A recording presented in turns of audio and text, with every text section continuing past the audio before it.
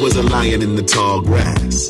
Wish I had a pilot and a podcast. Wish I had a strong donkey that can haul ass and travel with portable speakers playing bars, scats.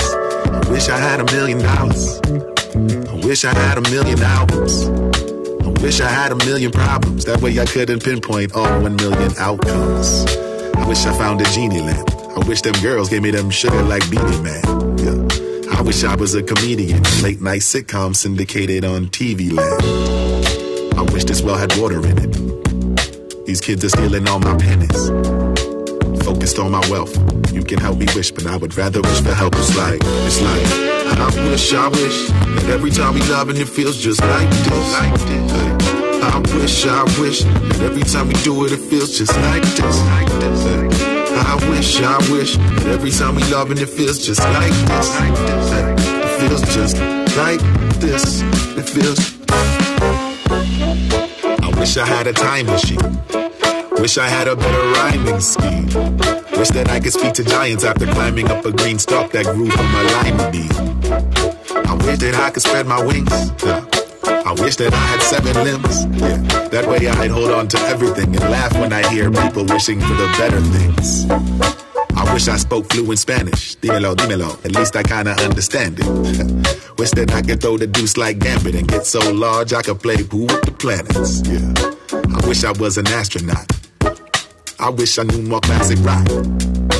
Focused on myself. You can help me wish, but I would rather wish for help. It's like I wish that every time we love and it feels just like this. I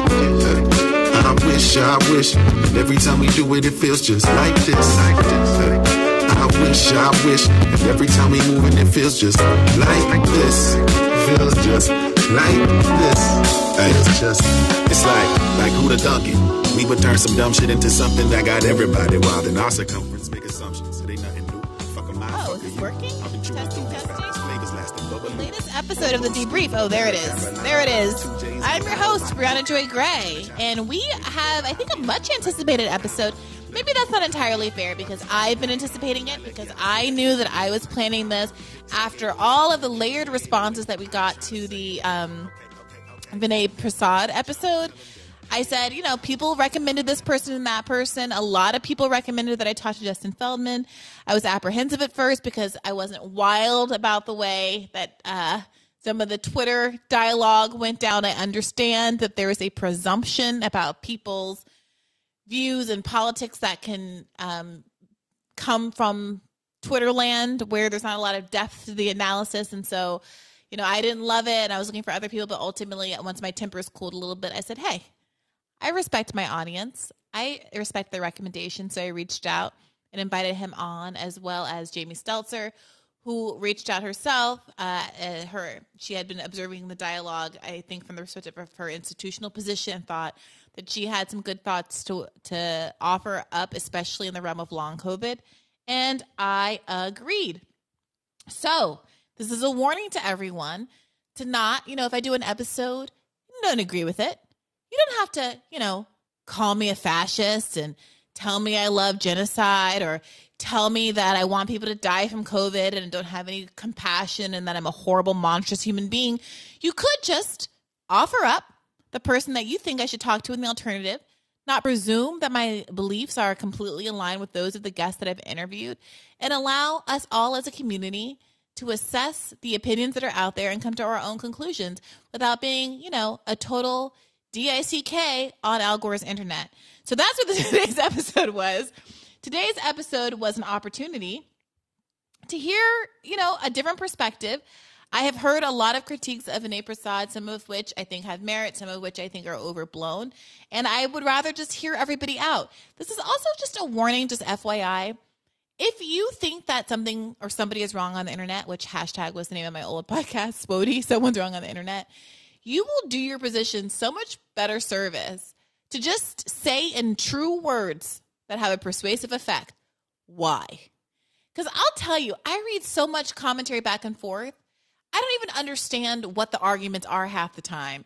Because the entire discourse is just, you are horrible, you love genocide, you suck, you are stupid, da da da da da.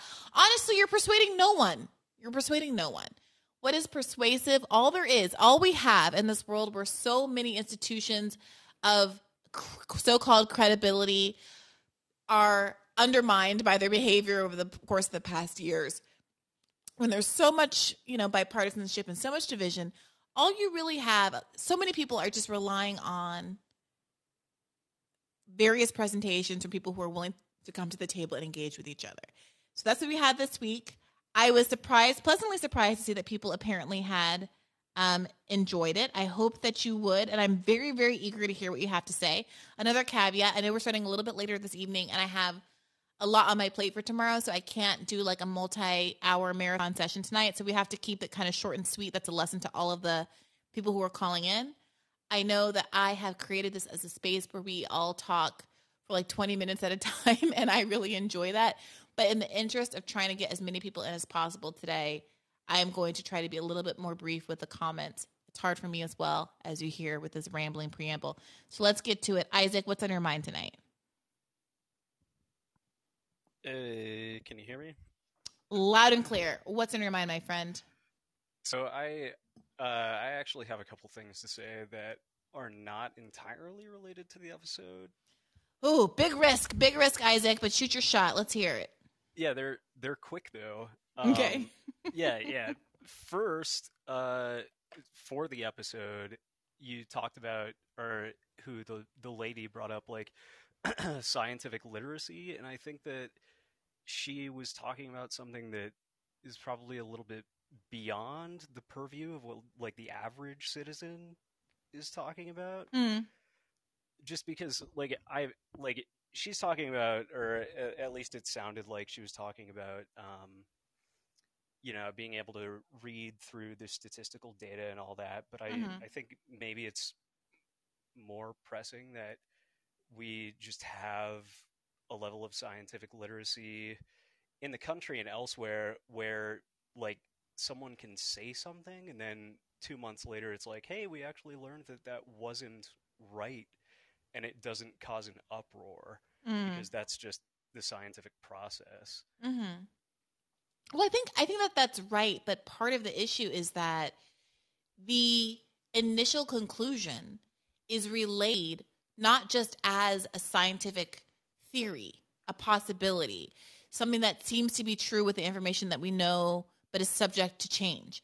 It's presented as a certainty with a lot of moralizing behind it. And sometimes that moralizing holds up because the science ends up holding up, and sometimes it doesn't. And what has happened in the context of COVID, it's not just like, obviously we didn't really know, there was no way to really know, given how quickly the vaccines were developed, how much they were going to prevent transmission. We didn't really know a lot of things. So, of course, you have to be open-minded and flexible when we change the advice or we change the explanation of what's going to happen. No, when they came out, there was a lot of this. If you don't take this, it's because you want your friend's grandmother to die. And I don't mean to like dogpile on people who had that approach. I believe that to be true because that's what I was told. But ultimately, I think we were all underserved by a failure. And I think that Director Seltzer said this. We were all underserved by a failure to acknowledge that even the scientists, even the so-called experts didn't know with certainty, and that they didn't really respect the public enough or have enough confidence in the public to believe that they could handle the level of nuance that the moment really required. And now we're all living with the consequences of that.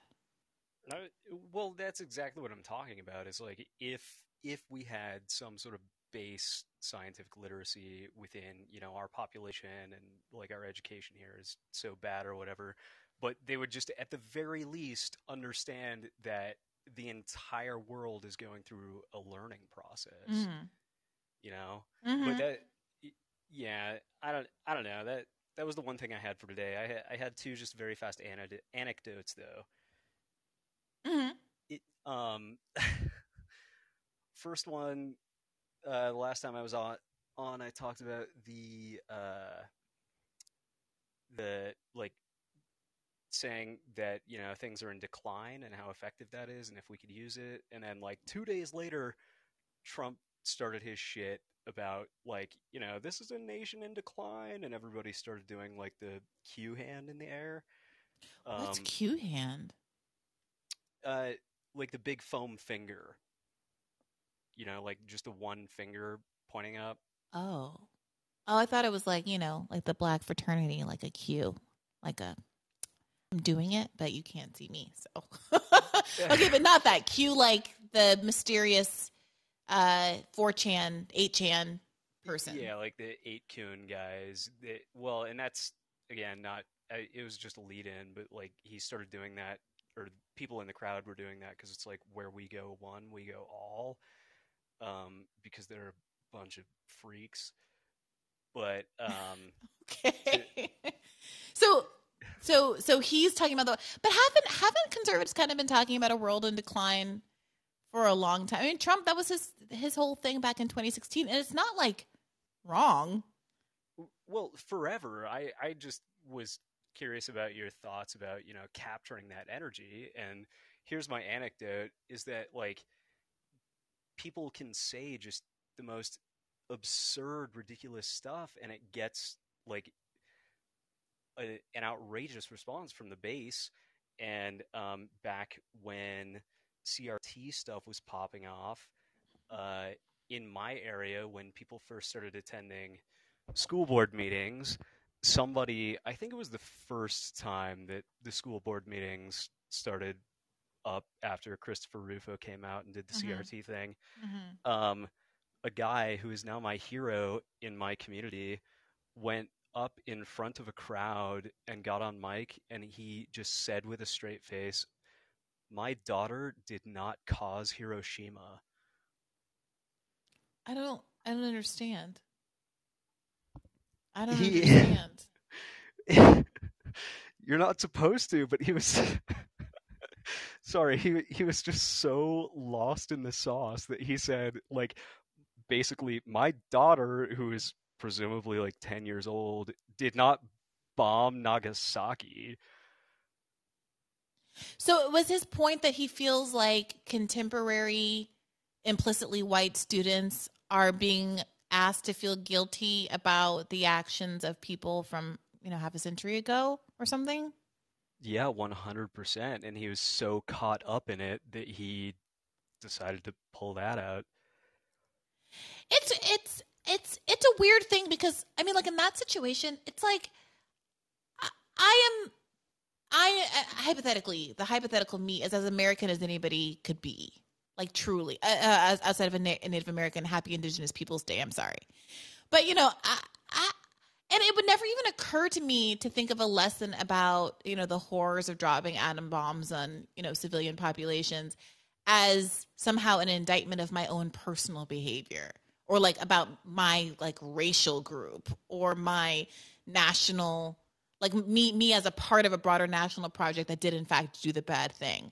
Like, I don't know. This is a controversy. Me personally, I don't take on to myself the actions of the American military. But look, I also do appreciate, like, there is a certain kind of liberal discourse that does individualize and personalize, important historical lessons that I think are lessons for society, but not for individuals, in a way that has led to some of this. I'm not saying that it bears the brunt of the blame. A lot of this is just asinine. Ugh. But Christopher Rufo got his teeth in, folks, because there was a there. There was a little bit of a there. I will acknowledge that. I was just talking to this with a friend of mine today, a white friend today. And he was saying that I was talking about the Kanye West stuff and the he's Jewish. And I was talking about the Kanye West stuff, and the Candace Owens had done a video a day or two before the whole the I'm going DEFCON 4 on Jews or whatever tweet. Oh God. You didn't see that? You guys didn't see that? Oh wait, no, that's why he was like banned from Yeah, Twitter, he's right? off Twitter because of that. But before that, he went to the fashion show with Candace Owens and wore those White Lives Matter shirts. We were talking about White Lives Matter as a slogan, and I kind of said glibly, well, of all people come after defund the police is a bad slogan all the time, but like if we're talking about slogans that could have used some work and drafts, what about Black Lives Matter? Because the problem is all lives matter is kind of this is a hot take. Imagine if I go down over this. All lives matter is kind of what was meant. The whole point is that Black Lives Matter aren't considered to be as valuable as white lives by a whole host of metrics. And Black Lives Matter is supposed to be a recommitment to the idea that we should have substantive equality. But when people did, in fact, say all lives matter, it was intended as a rebuke of the idea that Black lives have equality. But it also could come across for people who are not that savvy as just a statement of the principle that Black Lives Matter is intended to evoke, which is that all lives matter. And equally, in a way that Black lives are not currently under the law. And the Candace Owens gag with the T-shirts is that she wore the T-shirt, everyone predictably got mad, and then she turned around and said, well, you told us when you wore Black Lives Matter T-shirts, it wasn't intended to imply that Black lives meant more than other kinds of lives. So why is it that when I wear a White Lives Matter T-shirt, it isn't a similar statement of racial equality? Now, we all know what the bait and switch is here, and we all know that this is in bad faith. We all know all of those things. But it is a trap that kind of is very predictably being set and that we're all falling into. Why did I bring this up? What did you bring up? Why did I bring all of this?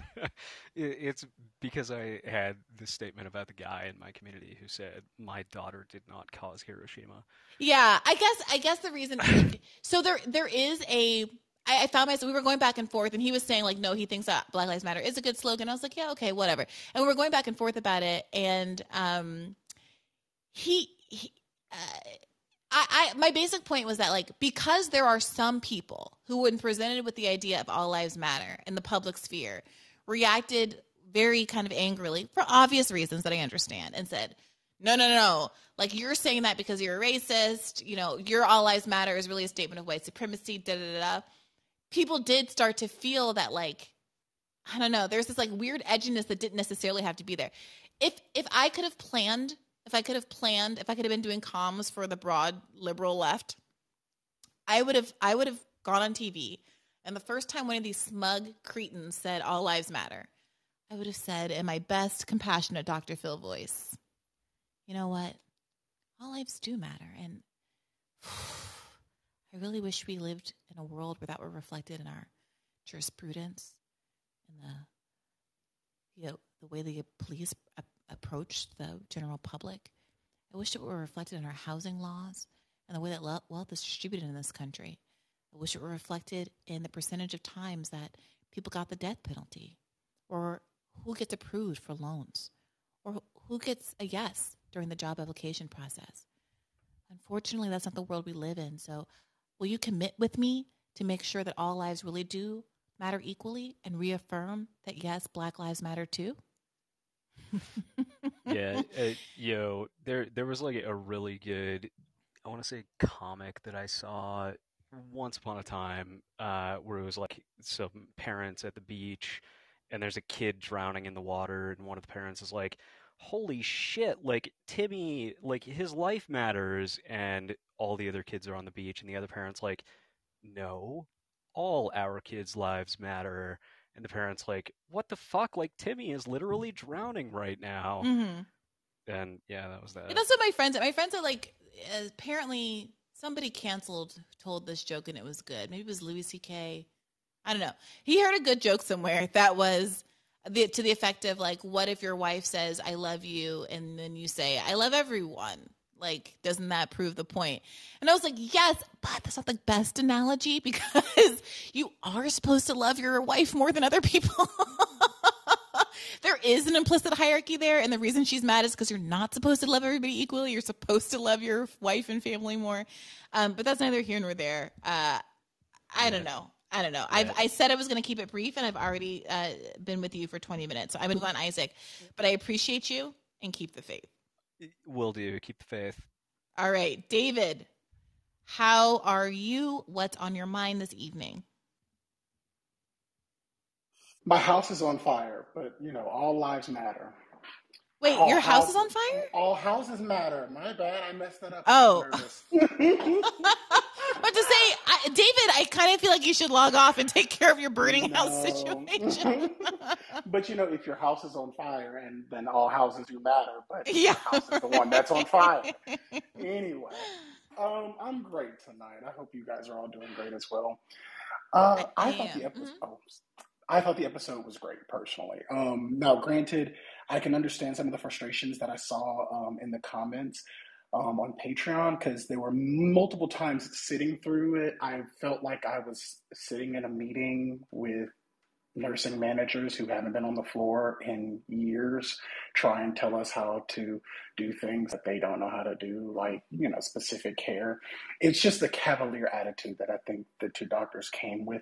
Not that they weren't a wealth of information, and I greatly appreciated a lot of the things that they had to say. That was just the feeling that I got from it a lot. But Yeah, I get that. By the way, David, you're cutting out at very regular intervals, and we're only losing like a second every time it cuts out, so I can mostly still understand you. Just FYI, I'm not sure if there's anything to be done about that. Okay. I'm not sure what's causing that. Is it still happening? So far, so good. So far, so good. Okay, it might just be that one there AirPod. it just went out. It's just like it's like just for a snap. So I only lose like half a word, but whatever. Just keep pressing. I'll try and make it brief. From your interview, did you glean that they gave us a combination of methodologies that would maximize American involvement to actually kind of break the pandemic? Because you got into that conversation a lot, but I never felt like that was ever pinned down in any real substantive way. So I think the fundamental problem that a lot of people on and again, I have a hard time like characterizing what these different sides here are, but the kind of like COVID's not over side, let's call it that, versus the I don't by the way think the other side think that COVID is over per se, but they definitely think that some of the more overbearing interventions should be done. Like we're going to have to live with it on some level versus we need to not diminish the lives that are still being very much affected by this side. I don't know. Okay. But like, I think that the problem with the like COVID is not over side is that unlike the other side, they don't have as much of a prescription for what they want the world to affirmatively look like. So they say a lot of stuff about how like we shouldn't forget about people and we should care more about the immunocompromised, and we shouldn't be indifferent to the fact that the death toll is still very high, and we shouldn't forget about the people who feel like they can't go back to work. And I could not agree more with every single aspect of that. But what the other side has is specific claims about how the policy should be different than how it's currently being implemented. So they were specifically against school closures because they had specific concerns about learning loss and people being able to stay home with their kids. And they said they were against, so-called shutdowns because, the people who own businesses, small business owners, had their livelihoods being taken away. And what was the end date, especially when the government wasn't going to pick up the slack and the eviction moratoriums and all of that ended.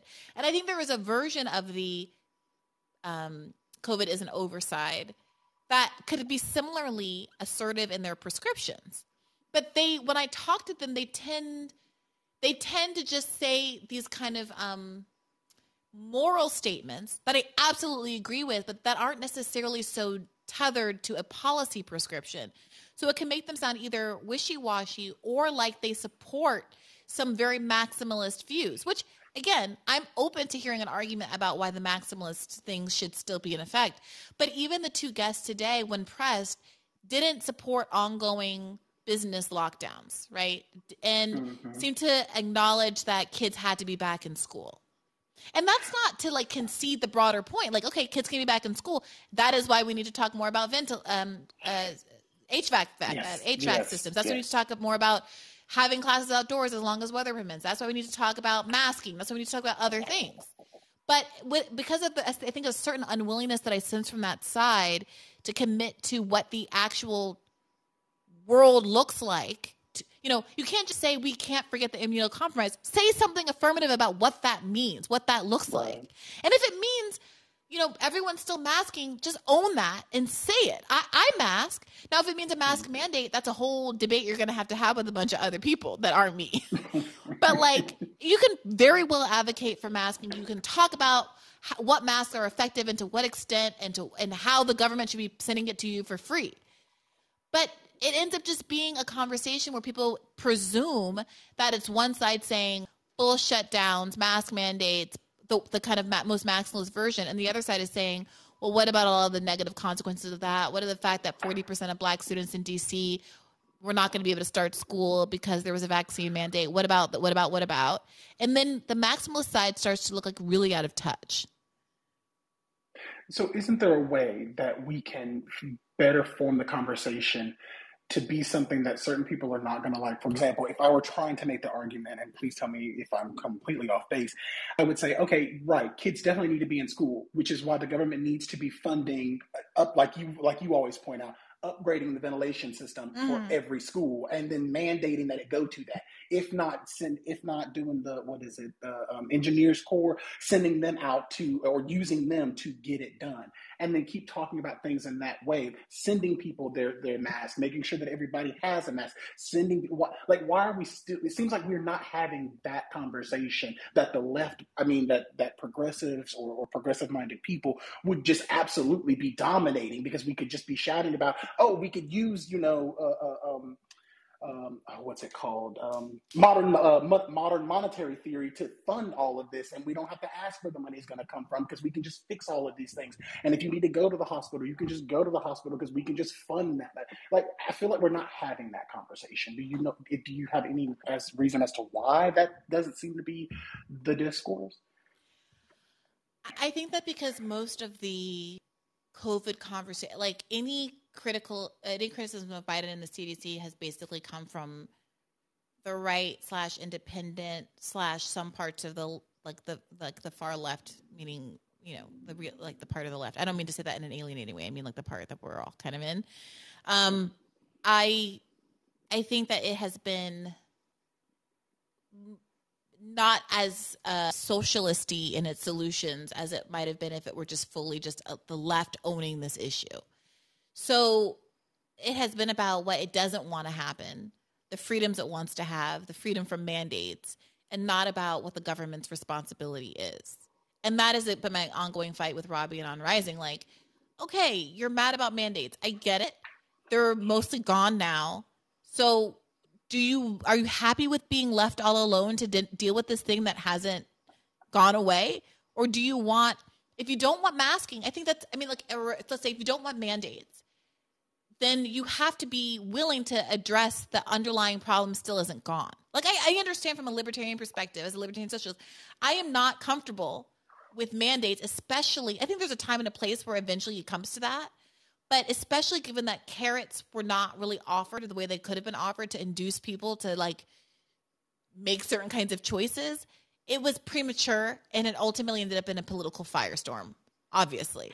So, and I can agree with that, because carrots tend to work better. But I've always been of the two minds that we should be using carrots and sticks. You want to incentivize people, but and this is just me, the governmental mandate makes it easier for people to kind of fall in line, because it's like, oh, well, the government said I have to do it, so all the businesses, which you guys touched on in the episode. So I kind of think a combination actually is helpful, but I am in favor of incentivizing, because we know even with raising children, incentives work so much better than, hitting them. Well, I would have liked to have seen, like, if the DC public schools wanted more kids to be vaccinated before they came to school, why not set up vaccination centers in front of school beforehand to give people the opportunity to get vaccinated on the first day of school or the day before school starts? Because how many of those parents didn't get their kids vaccinated because they had an ideological opposition to vaccines? And how many of them just were busy? COVID's been going on for 2 years. Kids are in a low-risk group as a whole, just didn't feel like spending their Saturday driving to find out where this thing was even going to happen, worrying about whether it was free, if their insurance was going to cover it. Like, so just make it easy for people, make it clear and obvious for people, but not that kind of stuff wasn't even tried. So I think that the reason that we aren't having this conversation, to your question about, like, okay, if COVID's still a problem, but you don't want mandates, what that means is you are very aggressive about the government helping with the ventilation system and funding it. You're very aggressive about free masks and free testing, making sure that testing is widely available. You're very aggressive about making sure that when people test positive, they get paid sick days to stay home and actually recover instead of coming back and spreading it around like everyone feels compelled to do now. People don't even want to test anymore because they don't want to stay home because they can't miss their wages. Right. You know, they're not like this. This is this world that we've wrought. So like, I'm not mad. Like, you can't be mad at the people who don't want to test and who don't want to do all of this stuff when there are these financial consequences that our government is also not taking care of. So the right leading this argument has basically pigeonholed us into this place where it's laissez-faire, and we all know who's going to get hurt by it. And if the left had taken up this argument and been the face of some of the skepticism of the CDC's approach from the beginning, I think that we would have had more constructive arguments about what to do in lieu of some of the more, for lack of a better word, draconian measures. Yeah, I agree. I think that's absolutely accurate.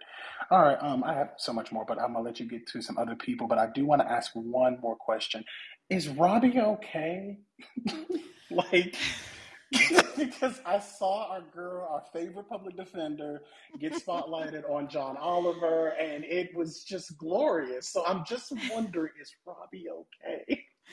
I haven't spoken to him since Thursday's episode, but I will be going in bright and early tomorrow morning, which is why I will not be going for very long tonight, I'm afraid. Because I also am, if you guys don't know who Vanessa A.B. is, she's formerly a writer for Current Affairs magazine. She is terrific. She works for CFPB. She's a friend of mine from law school and wrote this wonderful memoir about growing up Cameroonian in France and then in England and then in Reno, Nevada, and all kinds of very complex and interesting, oftentimes low-income environments.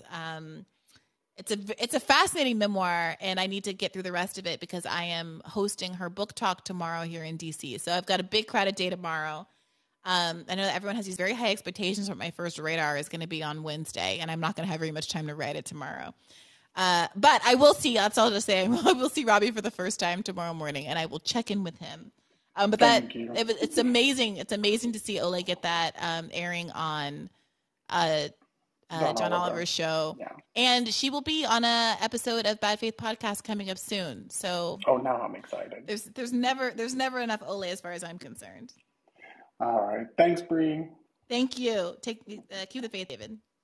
You too. All right, Shelly, what's on your mind tonight? Hey, Bree, how are you? I'm doing well. What's up? What's on your mind? Well, COVID is not on my mind tonight, but I guess I'll comment on it because it's just the topic of the episode. But I guess the first thing that I kind of wanted to talk to you about is, man, I've never seen a tweet in the past, year and a half, 2 years, get more interaction than your video of Aaron Mate, and those were incredibly nasty and incredibly disparaging. And I feel like that had something to do with your opening tonight. Am I right on that? What's funny is, well, actually, I was kind of thinking about there was a lot of not so positive pushback to the actual Vinay Prasad episode.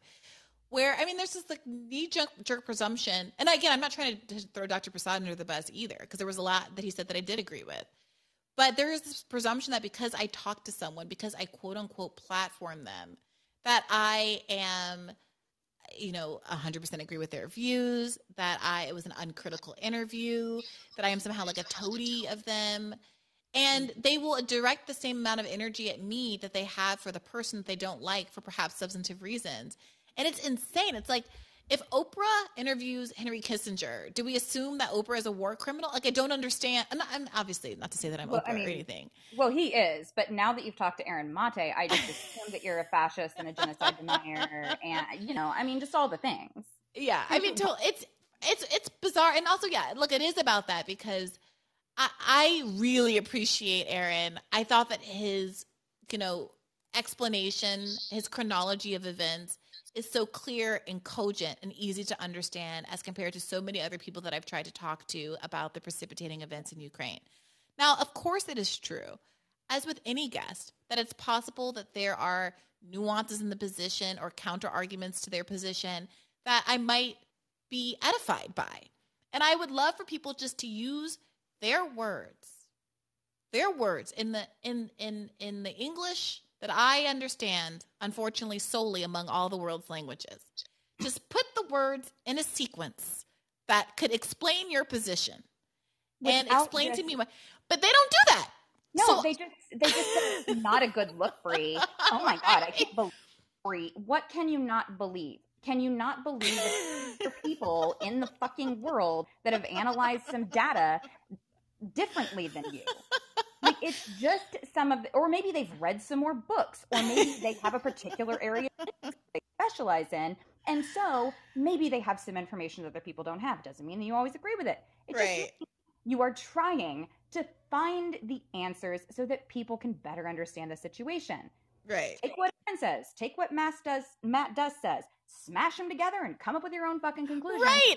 That's the thing. People were very bad at me for having Matt Duss on too. It's like I knew even less than of context. I had Matt Duss on. He's Bernie's foreign policy advisor. Seems to me like a good person to have on to have a conversation. Like, some of the stuff felt immediately like it didn't gel with me, and I appreciated the feedback that constructively explained why, and to talk to many other people, and it's not many other people since then. But like, imagine, like 6 months ago, I am a imperialist lib for having Matt Duss on. Now I'm a genocide denier for having Aaron Mate on. Maybe people could just like consider the possibility that we're interviewing people to try to get some facts on the table and try to figure out the truth of what's going on here.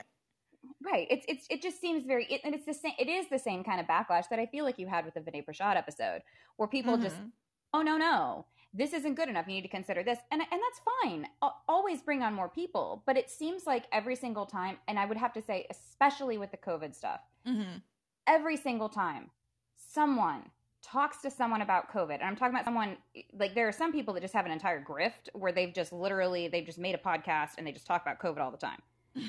You know, and so fine, whatever. But I'm talking about people like you, where you're just trying to address whatever issues are going on currently. Current affairs. Yeah, it's like, just tell me, like, if there is a great argument against what is being said on the podcast, just tell me. I literally want to know. I don't have a dog in this fight. Just tell me. But all of this, oh man, you just love genocides.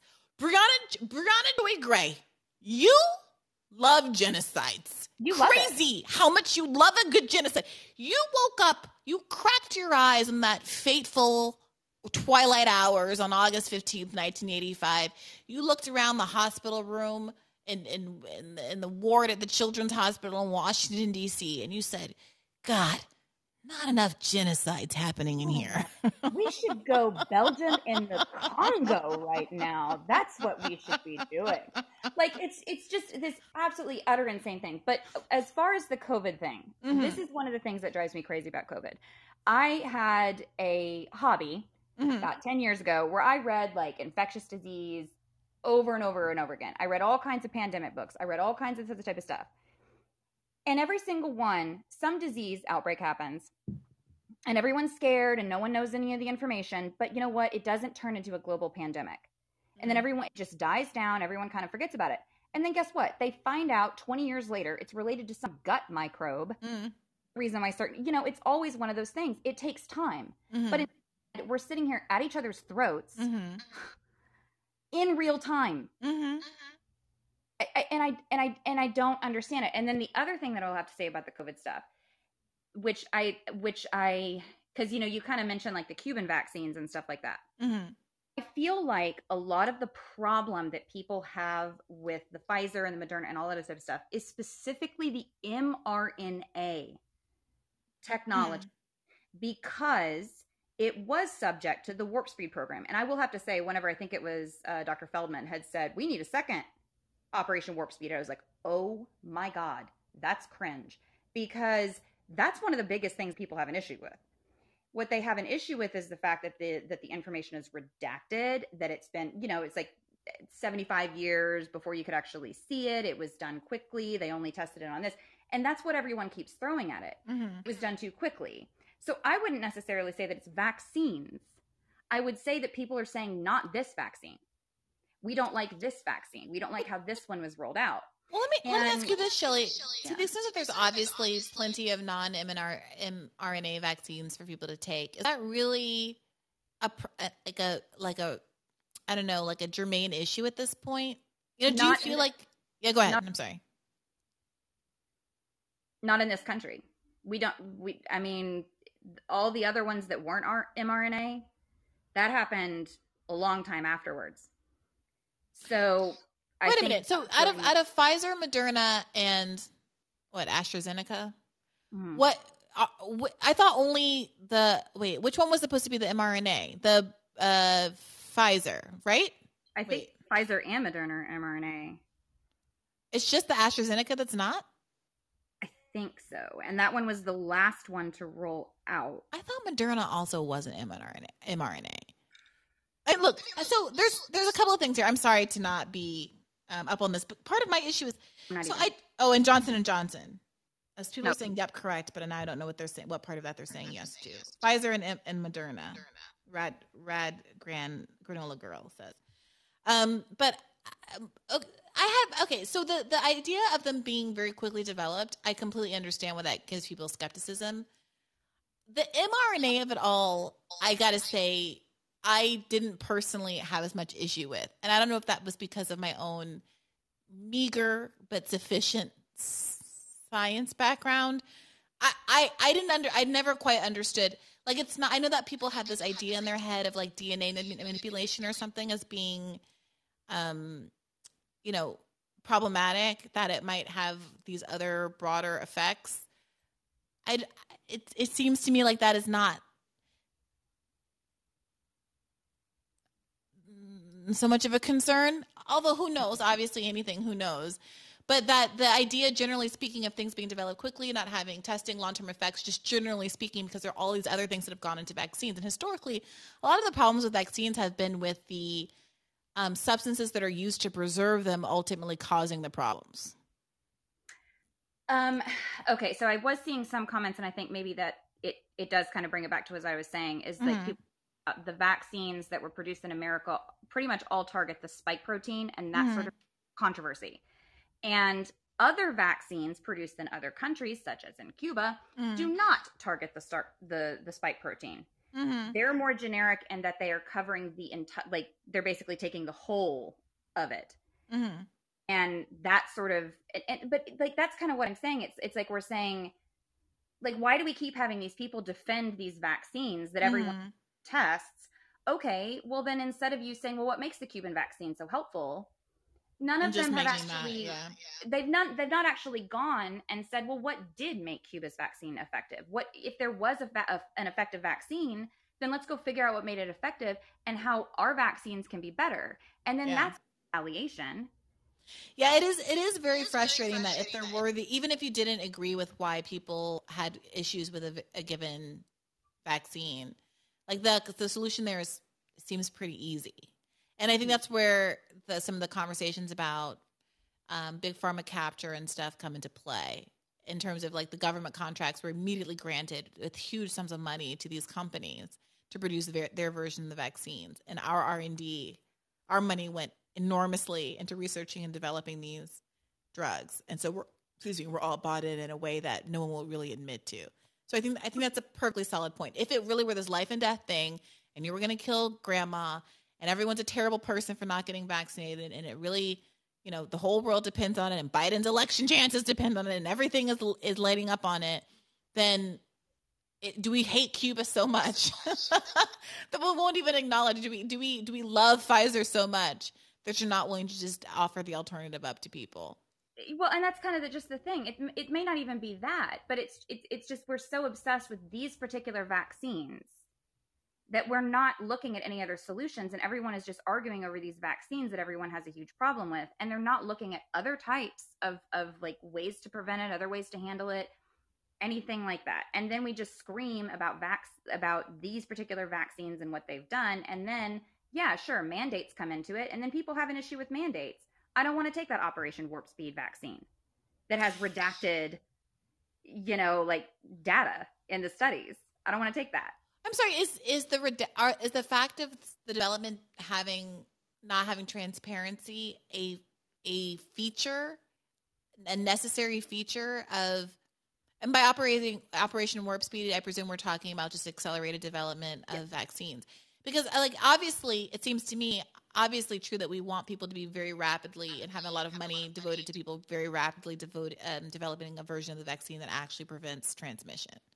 Yeah, no, I get that. I think that the thing, and I remember Trump saying Operation Warp Speed, this is a great thing. What it did is it dropped a lot of red tape. So dropping red tape means dropping safety procedures, means expediting those things. Like, that's, to me, is more what it is. And I feel like that's kind of more in general what has people sort of hung up about it. But I also don't want to keep you that long. And what I really wanted to talk to you about was authoritarianism. And because I really do think that at some point the left is going to have to talk about a definition of authoritarianism. Do you think the issue is that there is a confusion about authoritarianism, or that there is a failure to distinguish people associate authoritarianism with socialism or communism, and don't kind of have in their room, there is not like a political or historical space made for the idea that the problem that has gone wrong in various iterations and various regimes historically is that they have been authoritarian and not that they have been socialist. What I think that you would see if you read like Engels, or if you kind of read into those types of things, generally what the left sees as, they see all governments as authoritarian. But in a capitalist government, the authority is wielded and controlled by the rich and the corporations. And they, using the strong arm of the government, are enabled to enact the rich and oligarchic will of what it is that they want onto the people. And a socialist government enacts the majority's will. And that obviously has, like, a lot of these people that might have been famous or whatever in the previous time, like, yelling and screaming about this isn't fair. When actually you're just saying, no, now it's fair for more people. Like, yeah, you don't get to just yell and scream and have your way all the time, but we didn't ever have our way all the time. So you had an authoritarian government, and now we have an authoritarian government, but ours gives healthcare to people. I mean, do you really want I understand what you're saying, obviously, but do you really want the argument to be authoritarianism for us, not for you? Well, no, what my point is I'm just trying to, like, everyone has this concept of what it is that authoritarianism means. And that's really what I think needs to be broken down. Because here's why I think the United States government is the most authoritarian in the world. Julian Assange is not even an American citizen. He's an Australian citizen. He is a journalist. I think he's published things. He's all of that stuff. He hasn't done anything different than the Washington Post and the New York Times or anything like that. And just because he had a dissenting view, the United States is able to pluck him up for crimes against the state? How can you basically be prosecuted for crimes against the state and it's not even your state? I mean, it's not even your nation. I mean, come on. You can commit a crime in another country. I mean, you don't have to be a citizen of a nation to be. I'm obviously not defending the prosecution. No. I'm saying, but if you're in that country. Well, if you violate, I mean, the argument. Obviously, I don't agree with persecuting people under the Espionage Act, and I obviously. But the argument that's being made is that if you violate a country's laws, whether or not you do it, however you do it, whether you do it remotely, whether or not you're a citizen, you can still be liable. Well, right. But what I'm talking about is in Julian Assange, he's doing journalism. And so then they're saying, oh, you broke our espionage laws. Well, how can you even be prosecuted under an espionage law? Because that means, what are you doing? Espionage is essentially committing a crime of like treason. I see what you're saying. But a current crime of treason if it's not your nation.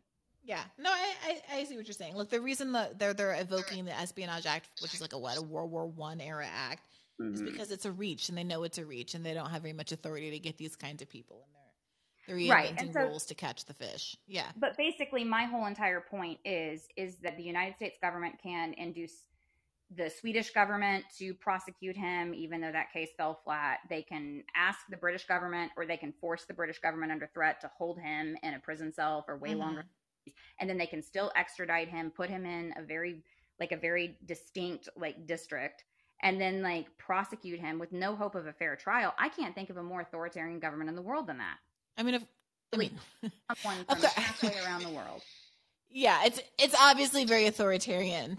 It's obviously very authoritarian. I think so. This is, I guess, what I'm getting at. I think the argument that the way conservatives make these kinds of arguments is not to. They basically, it's like a lie of omission. They say, look at all these authoritarian things that Democrats do or the left wants to do or da-da-da. Mm-hmm. And they don't really say anything about what the alternative plan is and how that is obviously authoritarian. They'll say, for example, look at how corrupt the government is. Look at how much various regulations thwart the ability of folks to like build new housing units or do these other things that are considered to be unalloyed goods.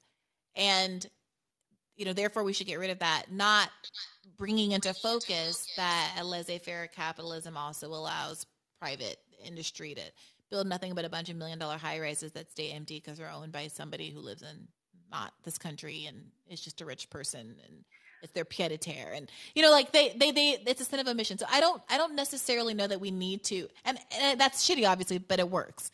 So I don't necessarily think that we need to argue that, like, no, our authoritarianism is better than the alternative authoritarianism.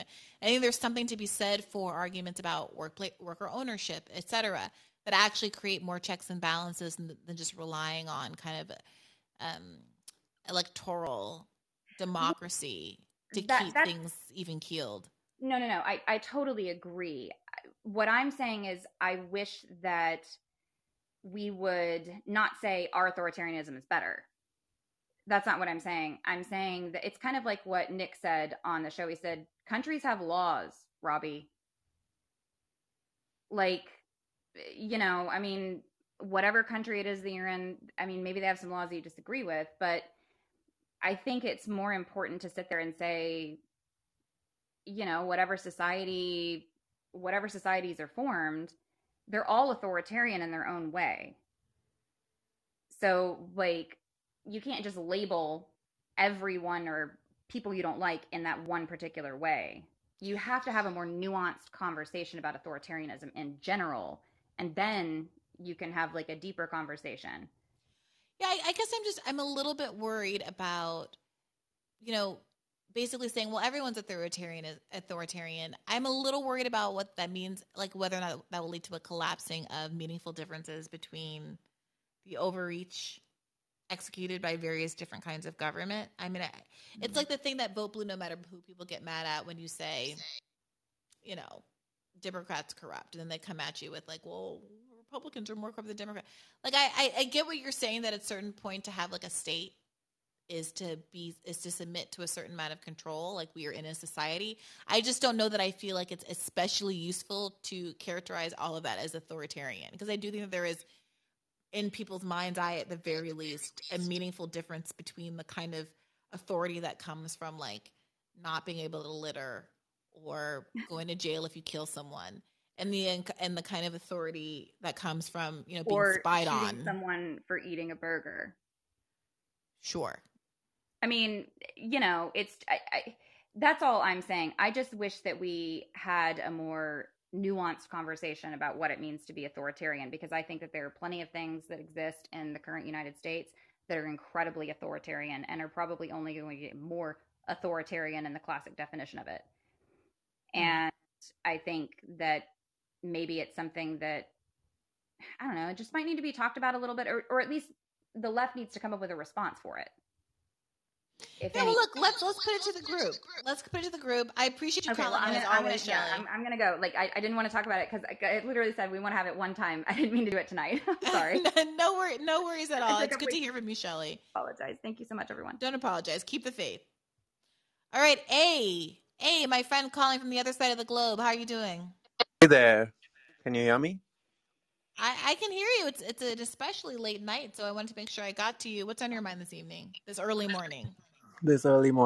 Well, first of all, I can promise you I will not go down the same road again. I'm not backing away from what I said, but that I will spare you today. By the way, I saw one of my ex-boyfriends in New York the other weekend. He still had a bunch of my stuff, and we did a handoff. And he was like, yeah, I just checked in to see what you're up to and listened to, the last episode of The Debrief before we met up. and I saw someone making a really hardcore pitch at you. Uh-huh. And I Uh-huh. was like, wow, like you're in demand. And I want to say thank you, A, for making me seem like a real hot commodity to my ex-boyfriend. All right, I'm happy to do my bit.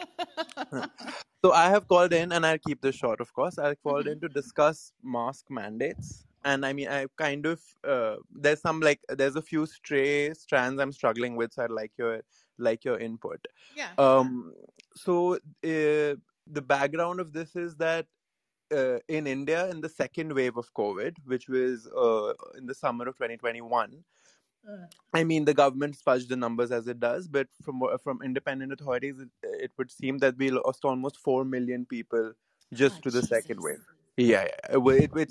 It was tipped us into, I think, the world's worst afflicted country, and so on and so forth. And it got really bad in terms of like everyone. I mean, there was no one whose lives was left untouched by it, and the cemeteries were overrun. So there was like roads became funeral pyres. It became quite dystopian actually. And so my my dad and my sister are both doctors, and they're both like in the public sector doctors, and they both work for sort of the Apex Institute here. So hence they're both part of the institute that is sort of at the edge, the vanguard of the research and at the policy making, etc. So I was trying to understand from them what led to sort of this state of affairs. And while obviously it was complete like lack of infrastructure, resources, corruption, etc., that led to it being this bad in outcome, what they told me as was the cause was largely mask negligence. I mean, once that is compounded by sort of India's population and population density, it can create this situation. So that it was sort of whittled down to something like mask negligence had really taken me aback.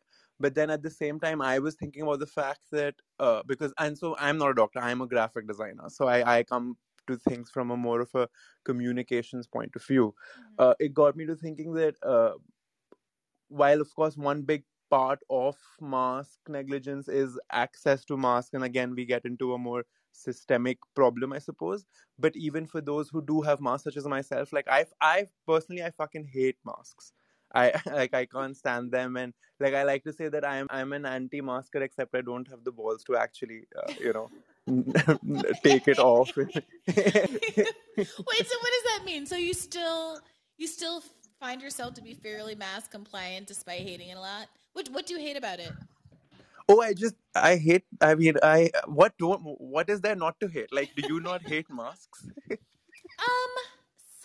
I will preface this by saying I don't have to wear it like all day at work like so many people do.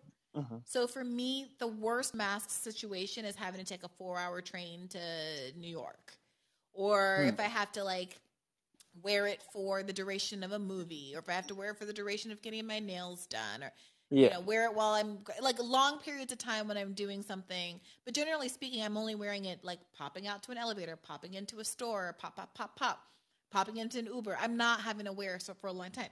So while for long stretches it makes the backs of my ears hurt. Okay, yeah. Generally speaking, I don't know. I don't find it to be that onerous. So what don't you like? Is it just your face? Like, what's the deal? Oh man, I don't know if I'm going to come across very good. I mean, I feel violated. I feel like there shouldn't, I should be free of I mean, very anti-mask sentiments, quite honestly. Do you have the breathing problems people have, or is it like uncomfortable on your? Because it does mess my makeup up. I will say that, like when I'm going someplace where it matters what I look like sometimes I mostly get my makeup done at the Hill, like there, but sometimes I'm running really late and I'll do my own makeup at home while I'm like waiting for the car to show up, and I'll be irritated, like, oh, I just did all this work and I have to put this mask on. Or like back when I was like dating more, if I went on a date and like I was like, oh, am I gonna still look good when I take this mask off? Is it gonna smear my lipstick or something? But other than that, like I appreciate, like I don't expect everybody to agree with me, but the fact of the thing just being on my face doesn't bother me. In fact, I kind of like it. It's anonymous. You don't have to wear makeup when you go outside because you can just keep your mask on. I think so what I got to thinking was that I mean, if sort of, I feel like we jumped a step. I mean, and I think I'm proof positive of that, where the way to make one's peace with the mask is to kind of see that, in the cost benefit analysis, I mean, there's no question that it's easier to have one on than to suffer the consequences of not having one on at a societal scale. But it's almost like, to get my mindset to shift into that, okay, it's not so bad versus what could be if I don't wear it. It's kind of skipping the step of me caring, really, or like me, or not caring, sorry, me getting how bad it can be without masks. And that feels like a real communication failure, because it's almost like masks became a scientific decree and then a national mandate, which is all sort of scientific and policy level stuff, rather than a comms kind of appealing to people's, I don't know, consciences, appealing to people's humanity. And also, like, maybe even like what comes to mind is the polio eradication campaign in India was, I think, it's considered one of the most successful PSA campaigns ever, because they roped in the biggest Bollywood celebrity. And India's relationship with celebrity is also very deified and all of that. So they kind of tapped into that, where he was actually, he was yelling at people from their TV sets, saying, how can you not get, like, your kids just these 2 drops that would save their life, etc. And like millions thronged to the vaccination centers. It was this huge success. So it almost felt like, that to me comes as an example where, from a comms point of view, where people's current feelings and thoughts actually lay was accounted for. While with masks, it's like one day there was like, we didn't even really think of mask wasn't a concept outside, like, doctor circles. And then suddenly it's almost like, it's like, I don't know if I'm making any sense. It's like it's skipping that step. So I remember, I don't know how it was there, but here in the early days, like once we got past the whole don't buy masks because we're saving it for nurses thing. And then we got past the whole masks are not widely available because we don't build anything in America anymore. It was like there were a lot of articles about the efficacy of masks. And I remember articles that had these like graphics that demonstrated that, like, if you were in a room that was, let's say, 10 feet by 10 feet, and there was one person in there talking to you with a mask, it would circulate through the room within this many minutes and infect everyone in the room, versus if the person were masked, this is the infection rate. And I don't know, I haven't seen any retrospective on those pronouncements, but at the time I found those to be very persuasive. And I remember that first Thanksgiving when we were all being warned about the spread happening when we all went inside because it was cold, and it was during that surge, but shortly after the first booster came out, there was like, oh, let's open the windows, because the graphs told us that if the windows are open, then the risk of catching COVID are down by this percentage. And it felt like there were all of these things that you could do that weren't as good as isolating, obviously, or not as good as masking all the time, obviously, but were incremental things that you could do that helped minimize the spread. But after that time, I feel like the conversation about things you could do that minimized things kind of went out of the window, and it was this all or nothing approach, where I felt like a lot of, I think mostly conservatives, but correct me if I'm wrong, I'm not trying to like beat up on anybody here, but I felt like mostly conservatives were saying, masks don't, if it doesn't work 100%, like masks are largely ineffective, so you shouldn't wear them.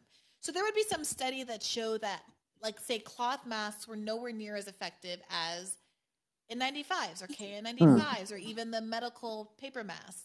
And that would be used in a conclusory way to prove that you shouldn't wear masks. But even the cloth masks lower spread by like 50%. Yeah. So like it was like this really weird thing happening where like everyone kind of abandoned. It was part of this whole, we're going to have to live with it anyway approach, where everyone abandoned things that could maybe keep 10% or 20% or 30% as many people from getting COVID. But it was just like, no, never mind. We're going to have to live with it. People are going to get COVID, so why even try to minimize it? And that felt really like destructive to me. And by the way, it convinced me too. I stopped being as compliant with mask wearing because that kind of attitude affected me too. Yeah.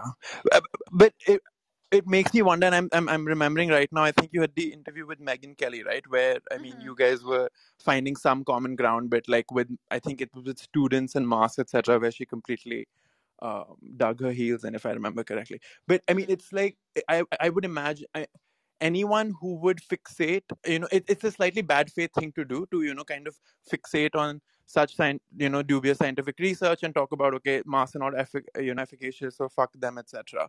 But it seems that this kind of reaction would be formed because of some base and real discomfort with masks. I mean, that discomfort could be just entitlement to masklessness. I mean, it may not be like medical or something, but I don't know. I mean, is there something to what I'm saying, which is that the acknowledgement of masks being uncomfortable, which could be a spectrum from just annoying to, I don't know, uncomfortable respiratorily or something. Acknowledgement of that discomfort in discourse. I mean, it feels like if we started from there, maybe we'll get somewhere rather than making it a moral issue from the get-go. Yeah, I mean, look, I'm really not trying to be insensitive. Like Robbie, for instance, we've had this conversation a bunch, and he says that he hates wearing masks. It's like the most uncomfortable thing he's ever been through. And I was like, this is the most uncomfortable thing you've ever been through? What a blessed life you've led. And I'm not trying to be an asshole, but like, you know what it is. The world is a lot harder than the average American thinks it is. I grew up overseas. We had regular power rationing. Do you know what I'm saying? Like, I was like a rich person in Kenya, like, by national standards. But we had regular power rationing. There were months where we went without water. We had a big jug of water delivered to our house and had to fill up our bottles to brush our teeth. And we went and showered at the local gym. Like, things happen. There's bombings. People are subject to regular terrorist attack. Their roads aren't paved. Like, the power goes out and the traffic lights didn't work. There were mostly roundabouts as a consequence.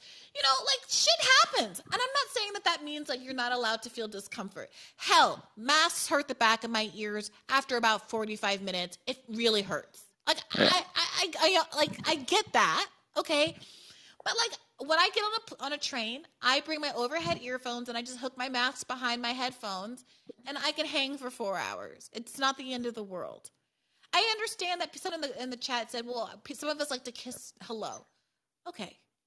If you want to kiss hello without, first of all, you can obviously air kiss and without with a mask on. But if it really matters to you, God bless. Go do that. If that's the stakes for you, fine. Okay? Like, I'm not going to argue with you about it. There's no mandates. Do what you want to do. But, like, can we just acknowledge that the scope of the concerns here are a little bit asymmetrical? People are like, there's communication issues. If you say so, maybe I'm blessed because my hearing is good and I live in an English-speaking country and I'm very fluent in the national language. Those are my privileges. I completely understand that. Like, I'm not on the spectrum. Like, there's a lot of things that make it easier for me to I completely acknowledge all of my privileges. However, I have a little bit of skepticism when people are like, maybe I'm wrong. Maybe it's just my privilege speaking. But look, if you are having all these communication issues from wearing a mask, God bless, don't wear one. It's a free country. God bless. Me personally, when I don't want to wear a mask, I'm honest with myself about the fact that I just forgot it and didn't feel like looking for it before I popped out my house to go and get some toothpaste from CVS. I just own it. I didn't feel like looking for a mask before I went to buy toothpaste from CVS. It's not about anything other than that. That's just, it's life, and I think we can just own up to that and keep it pushing instead of pretending like, oh, my ear is like dangling off my head, almost severed. I got blood running down my face because my mask was a trauma to my head. Like, come on, guys. Like, come on. Like, really? Oh, I am 100% with you. But just zooming out a little bit to a comms perspective, to speaking to a Robbie who, as a rich white man in America, probably the discomfort he's ever faced. I mean, since these people exist, I mean, honestly, I might be one of them because like you said, I'm a have in a have-not country. Speaking to those people where this might be the biggest problem and it's an imagined problem, seems to me, just because for me, like the conversation becoming a mandate conversation kind of loses the plot, because masks, whether or not they're mandated by the government, should be something that citizens feel incentivized to wear for fellow man.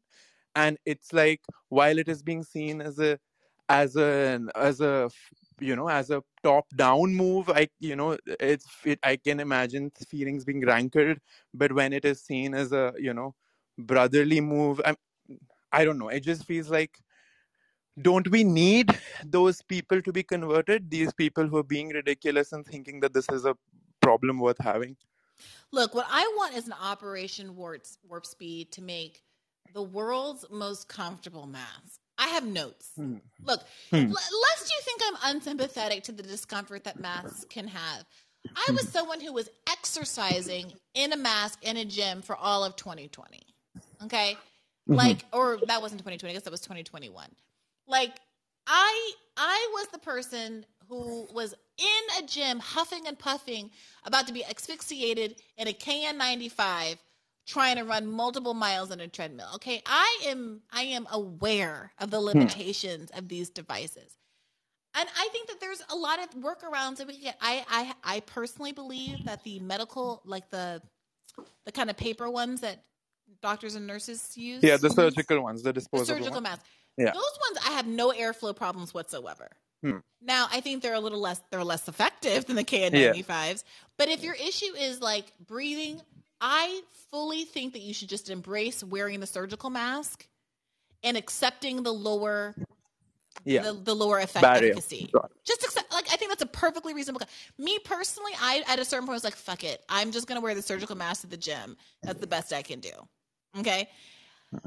Maybe if the ears are the thing, like they have the kind that go around the top of your head and around your neck instead of around your ears. I read that a lot of nurses were putting their hair in like little like Princess Leia buns and then wrapping the mask around their buns to save their ears. Human species is creative and they persevere. And I believe in our ability to maximize mask technology. Clear masks, I see people talking about communication and people who are hearing impaired. I hear that. I see you. I hear you. I get it. Let's get on this clear mask technology. Got it. Let's figure it out. Let's get some Jetsons bubbles going around. Whatever it takes. But come on, like, or just own that this is not what you want to do. Like, just own it. Like, it's even though it's minimally inconvenient, it's just still not something that you want to do, and that's fine. We're in a free country, and I see Walker in the chat, and he's right. At the end of the day, if you don't want to wear masks, then I hope that you're at the forefront of arguing loudly that the government needs to improve the air quality standards in all of these public spaces. All right. Well, in summary, what my tail is really between my legs right now, because usually I find you being, compassionate and thinking of things as a comms problem to convert the unconverted. But here it's clear you think that this is really something people need to just get their heads around and get used to. Look, if someone has some tale of how this one time they put on a mask and 15 puppies died, like, I'm open to, maybe I'm just like so ignorant of what can happen. Look. In all seriousness, now that puppies are dying, I see that I have lost this. Got it. Look, if you actually have like asthma, if you have a respiratory issue, if you legitimately, clinically cannot get enough oxygen to live your life when you have a mask on, I'm obviously not talking about you. But you are also not the reason COVID is spreading. And you are also not the reason that, per our friend A, 4 million people died in India. And what was that, a year? Yeah, no, in a wave. In a wave. Like, come on. Like, just all I'm calling for is a little bit of proportionality. That's all. So if you're somewhere on a ventilator, if you're someone with a severe respiratory issue, I'm obviously not talking about you. But you are the extreme minority. And for your sake, frankly, I hope that there is a lot more advocacy for air purification standards. Because mask or not, you're vulnerable. Fair. All right. I will leave it at that. All right. Thanks for calling in, A. Get some sleep. Keep the faith. All right. Samuel, what's on your mind? Hi. Hey. It's wonderful to talk with you again. I have a bunch of things I could say, but I'll try to keep it to just a couple brief things. And one thing I just want to add first quickly is I hoped that I would get in to the call last time when Katie was in. Mm-hmm. I thought that was a great conversation. I liked what you said about Katie being fired. I think you handled it well. You know, there was no perfect solution to that situation. You know, there was no perfect way to respond. And I thought what you said was great. And I was hoping to tell Katie, since you said last time I was a Yiddish king, I wanted to tell her she's a real mensch and she has a lot of chutzpah. And so do you. You both have a lot of chutzpah. So look, thank you. I'm telling you right now, at 10:48, the night before an early show, and I've got a lot to do tomorrow, I'm thinking to myself, why was I at all trying to stay on the hill? I could be getting so much sleep right now. What was I thinking? You know, well, you may come back to that thought many times for who knows, for years in the future. We'll see. But I've liked everything you've said tonight. I agree with all of it. But I also sympathize with the last caller too, where you know, rationally, I totally recognize that it is worth it to wear a mask and to be careful and to minimize the spread. But I've also always found that I sympathize with the just sort of gut level negative reaction of like, you can't tell me what to do with my face. And it feels similar to like someone telling me, you know, what clothes I can wear or what music I can listen to, etc. And I again agree with the sense that like it's good to acknowledge where people are coming from and like acknowledge that people have different feelings about these things. And personally, I hated any time I had to comply with the mask mandate, even though I did it. And, you know, even just a few weeks ago, I went to synagogue services and I wore the mask and it was fine. But I had a negative gut reaction to it in a way that I did not about the vaccine. And to me, I was like, I don't have any sense of like the purity of my body. That kind of thing doesn't bother me. I was like, whatever, inject whatever you want in my arm. I don't care. Just like do it and then leave me alone. And that made no difference to me. But I stopped and thought about it. And I said, well, wait a second. Maybe to some people that feels to them the way it feels to me when I have to wear a mask. And maybe for them, it's even deeper because it's this thing that they don't understand being injected into their bloodstream. And that's scary. And it upsets them. So I felt that, I mean, I think I felt similarly to what you've been saying. Like, why do we all have to fight about this? Like, can't we all get along? And, but part of that, I think, is recognizing like how different people feel very differently emotionally about these things. And that even when people yell about this is tyranny or whatever, sometimes it's really just coming, I think, from that gut feeling of like, I don't feel comfortable with these strangers telling me what to do with my body. And I wish we could have had a more like understanding conversation about that. And so that's just my feeling on that. And I live in a state that's a blue state. And there were mandates and people complied with them and there was very little complaint. But I happen to live in a red Republican area of a blue state. And as soon as those mandates were over, everyone took those masks off and never looked back. And for me, that worked out great. I mean, it just happens that I fit in fine with that mentality. I was like, okay, if you got to do it, I'll do it. I'm not going to make a stink about it, but I will be so glad when I don't have to do it anymore. And maybe that leads to more cases. Maybe that leads to more transmission, but we have to be careful. And I think a lot of what was missing from the conversation, and I was only able to listen to a little bit of this latest episode, but it's just this sense that there's a balance here, you know, and there are certain things that if we do them, they increase risks of transmission, but everything we do in life has some risks, you know, and people have to kind of, Okay, but come on. This is the part, like, and again, there was a lot that I think that Dr. Prasad had to offer, but this is the part that I agreed with today's guests about being like a weird, I forget which logical fallacy, but a logical fallacy of some kind. The fact that everything in life presents risks, does that mean you don't buckle your seatbelt? Does that mean you buy a motorcycle and don't wear a helmet? No, certainly, of course, but I do drive. And when you drive, if you go on the highway, that's a certain degree of risk. I go swimming in the ocean. That involves some degree of risk. And I want to swimming in an ocean when there's a sign that says it's high tide and dangerous time to swim and you shouldn't swim right now, and there's also no lifeguards and there's a storm approaching? No, of course. But even when those things aren't the case, there's still risk. But this is the issue. People are not great at assessing risk.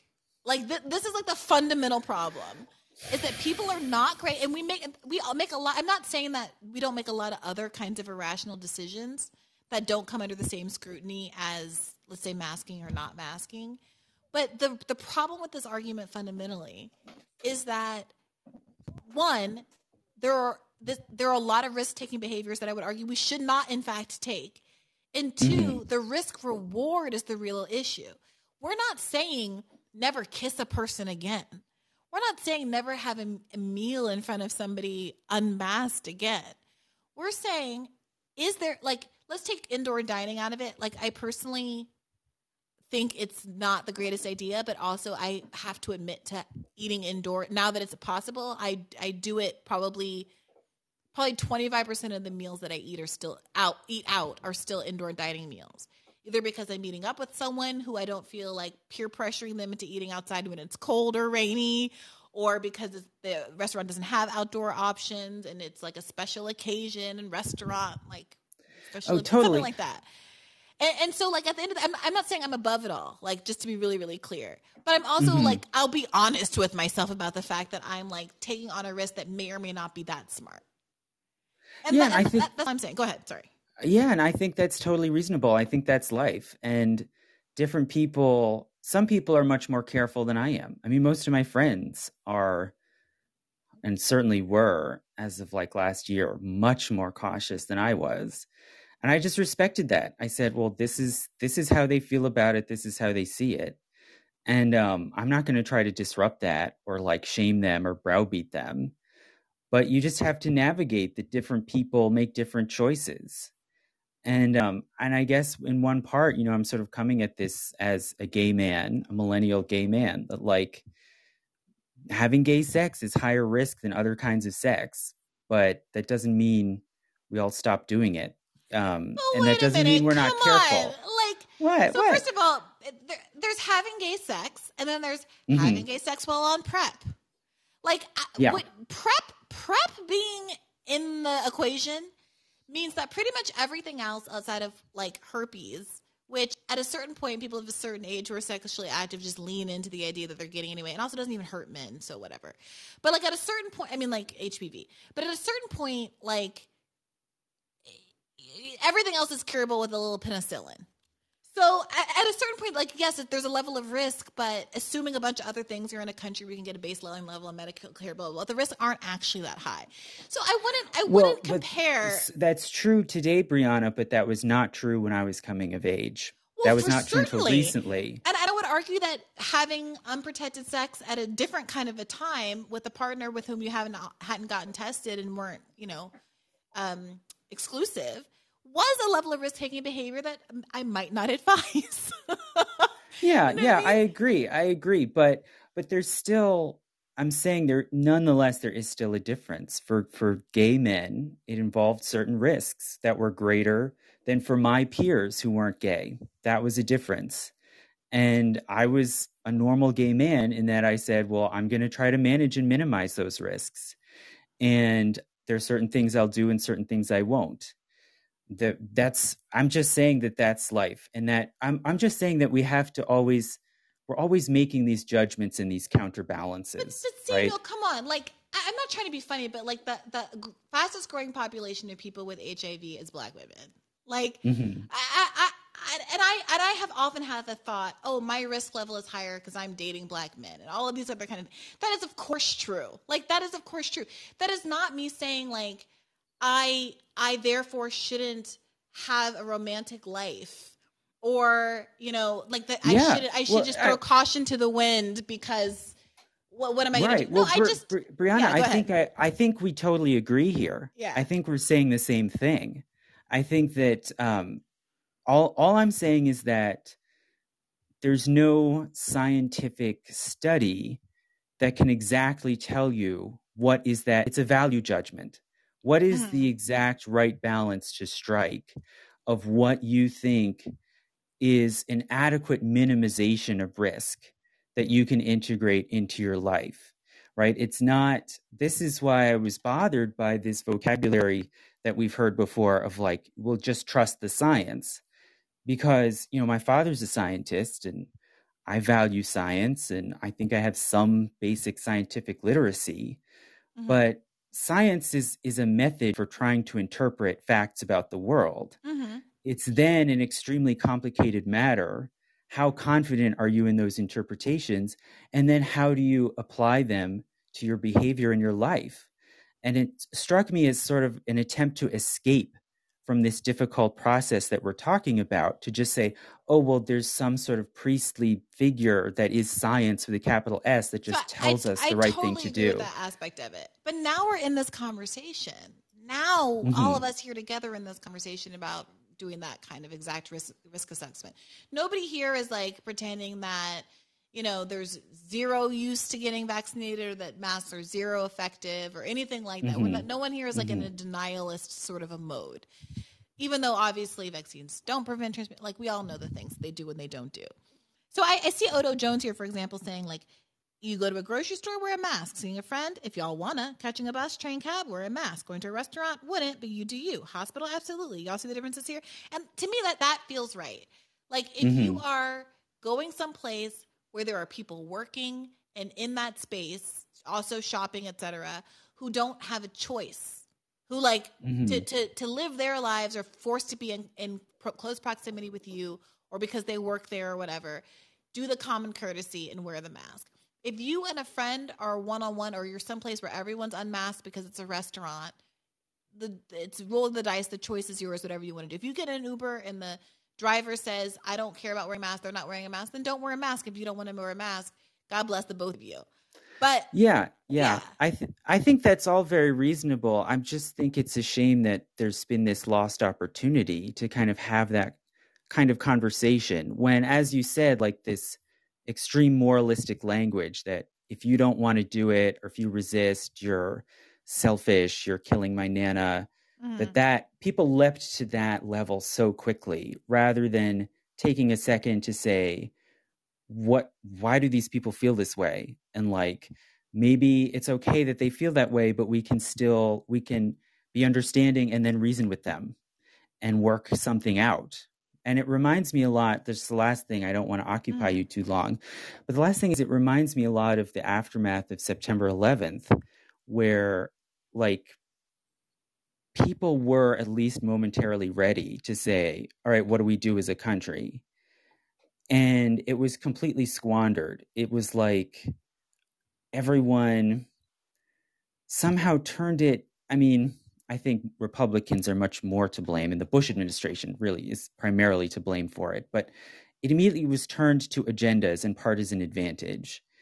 And it makes me wonder, like, are we not capable of just having some sort of respectful conversation of like, what is our best response to this disaster, and having some concerted, cooperative remedy? Like, it seems like everyone, and in this case, in my opinion, I think people on all sides very quickly turned to, how can we use this to disparage someone else?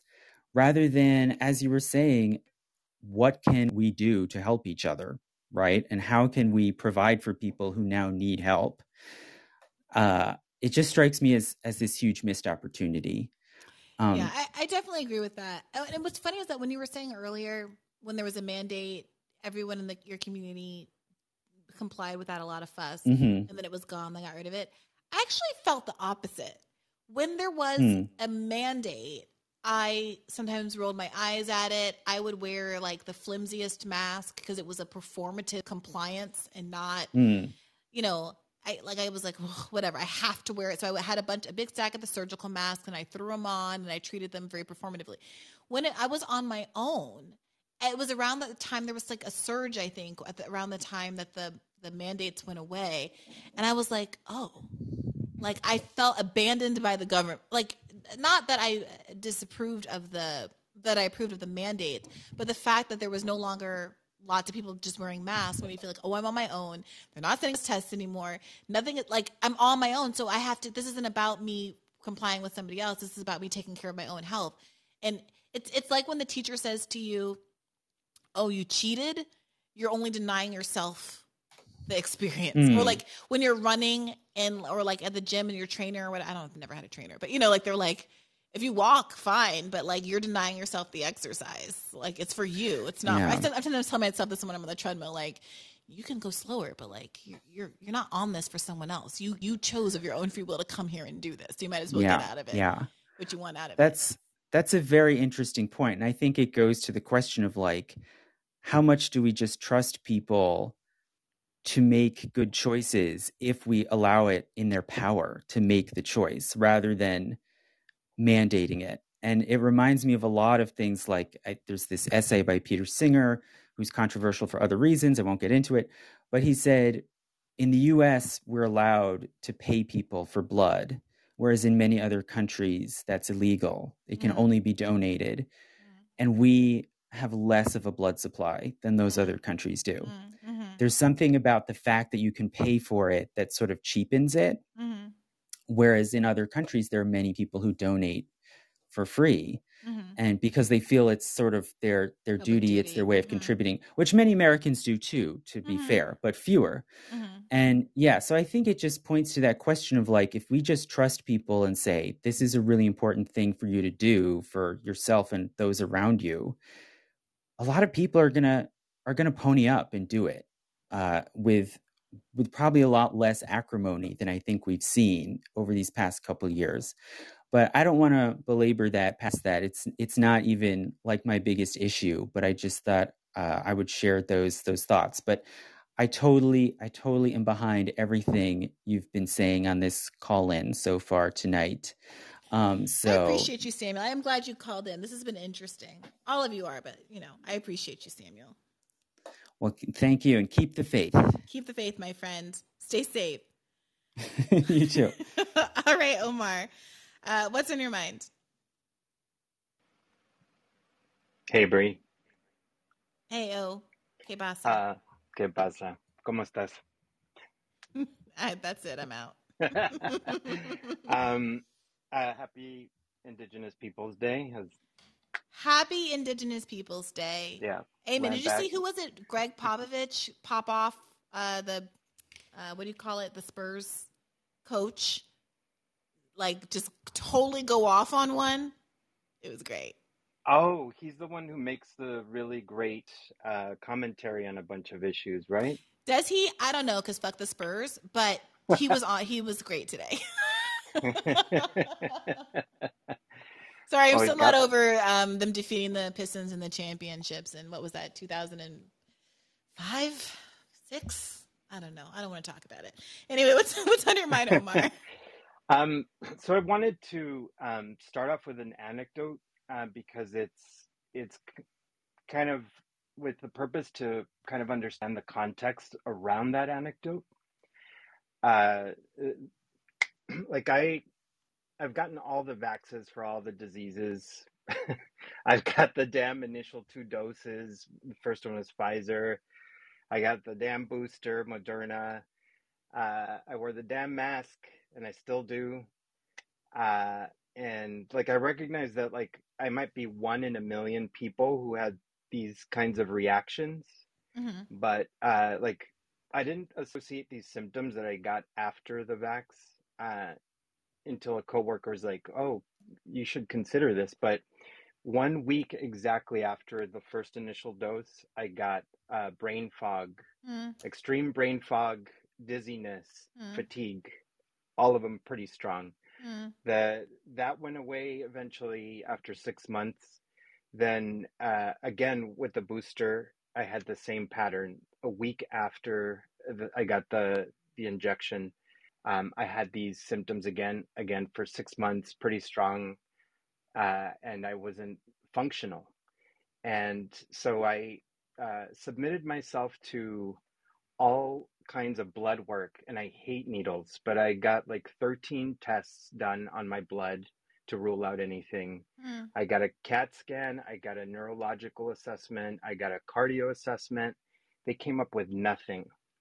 And so I kept on telling my doctor, I think it's a reaction to the vaccine.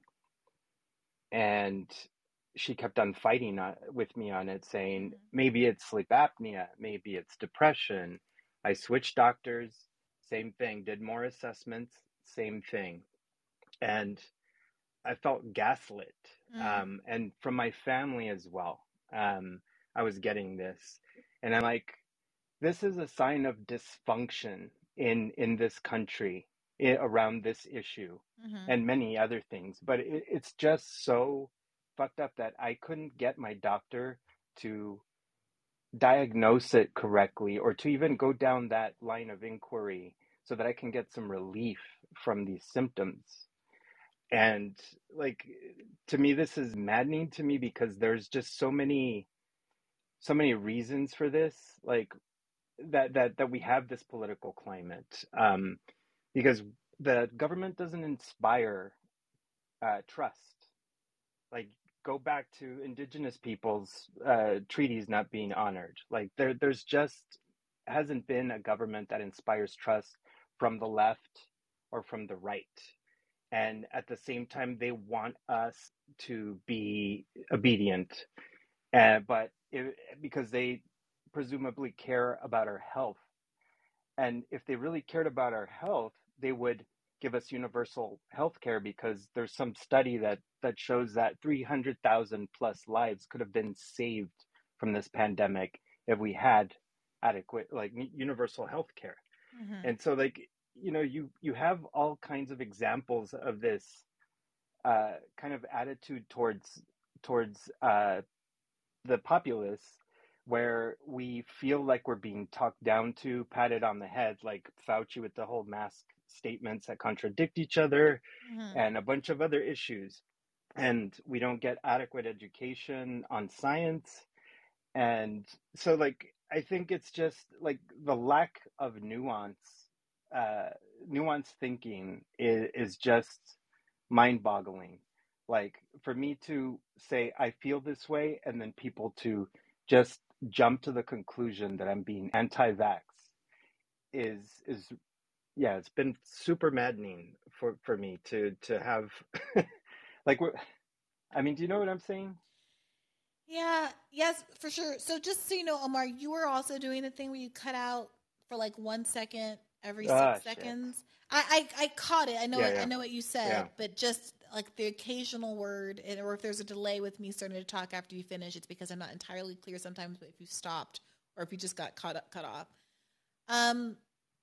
so yes, I do think that kind of gaslighting put everybody back and disrupted this whole conversation. And it's a real, like, we're all in this place where we're trying to figure out how to get around it now. And you see me even treading into these waters. It's very sensitive. Even talking to Dr. Prasad makes me an anti-vaxxer, even though he's not an anti-vaxxer. Yeah. And then, I do the thing where I invite people on, even though, I don't mean this in a way to, like, I'm not trying to, like, dig up old stuff, but, like, Dr. Feldman kind of came at me on the internet sideways and made some presumptions, not having listened to the episode. And I get that sometimes apparently Dr. Prasad has said some things out in the world that he didn't say to me on the show, which I completely understand when people are upset about that as well. But, like, it's not constructive. Like, it's not constructive to the conversation. And what was so curious to me about this episode is that when I tried to ask them, like, specifically, like, what do you disagree with? Or how does your prescription for what we should do differently differ from what Dr. Prasad says? At one point I asked them, okay, Dr. Prasad's, I think, overarching claim. I agree that I think that I would wait long COVID more than he waited it. I think he was kind of flippant about some of that stuff. But generally speaking, the argument that we need to be more nuanced about who we advocate vaccines for, because the downsides of vaccination, the risk of vaccination becomes more relevant as the risks of getting COVID are lower because you got the initial shots or because you already had COVID or all of these other kinds of things. Like, do you agree with that general prescription that we need to have a more nuanced approach and to take seriously people's concerns about downsides of the vaccine as long as the upsides are not what we thought they were, et cetera? And at first, Director Seltzer's response was like, well, no, I don't like, or one of the responses was like, no, I think that's a binary decision that I reject. I want instead for us to have more nuance about. I was like, well, that was one of the things I suggested to you, more nuance, which is what Dr. Prasad was saying. But there's this weird division of people into camps, and people like don't want to agree with each other. Yeah. Like at the end of the day, when you peel away all of the like more superficial aspects of it,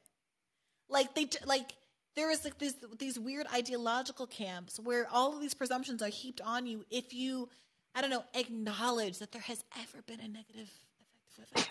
And I understand how that stuff gets weaponized to like terrible public health effect, and I understand where people are coming from when they want to acknowledge it.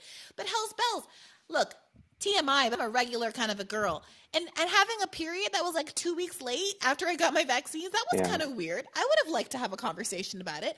I'm not saying I regret getting vaccinated or anything, but I would have liked to have a conversation about it. Like I said, I don't know if I said it on this episode or where I said it, but I saw a cardiologist in January because and again, I don't know if it was the vaccine. I don't know what it was. I'm not trying to cast aspersions if that's not what happened. I don't know. But I felt like a marked change in my cardiovascular stamina. Yep. After I got the booster. Yep. And I don't know. I also was sick around that time. I might have already had COVID. I tested negative, but I might have had COVID and then got a booster, and that's a bad thing. Like, it might have been my fault. It might have had nothing to do with the booster.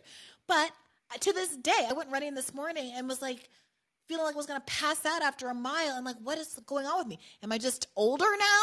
That's possible. A lot of things are possible.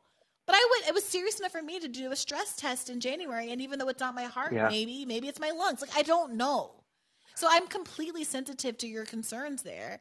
And I wish that I could talk about them without feeling like I was unwittingly convincing people not to get vaccinated or being an anti-vaxxer or, whatever. Like, I don't know.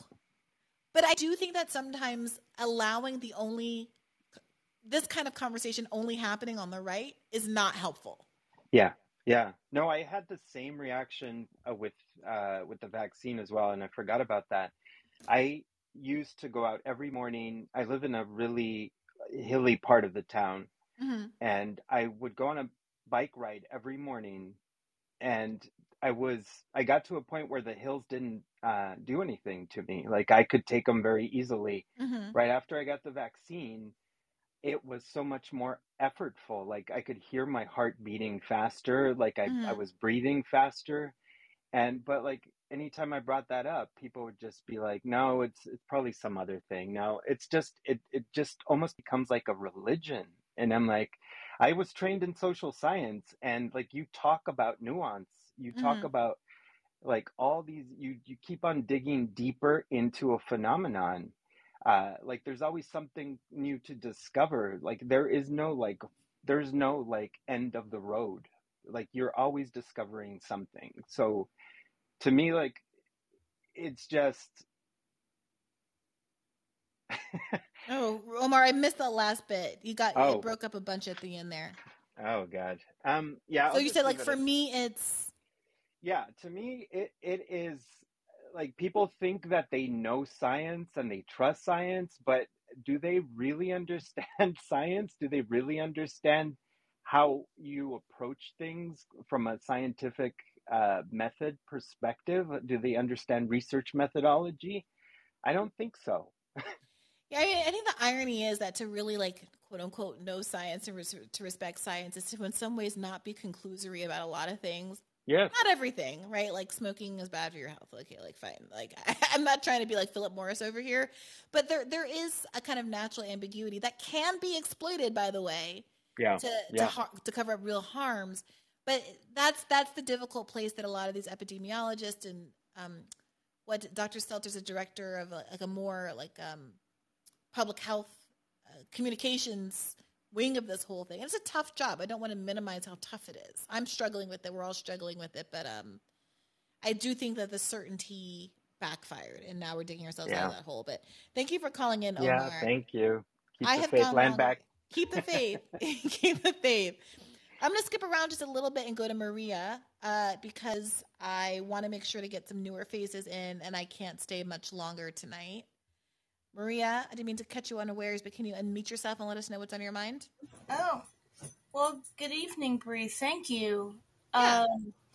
I just wanted to fill in, I don't know, a little bit about my background and some fun things that I've learned. Some of it's kind of useless trivia, but if you look back throughout the centuries, especially with the Black Plague, there were things that were labeled and termed as iron coffin deaths because even after the person was deceased, you couldn't control the contagion without an iron coffin.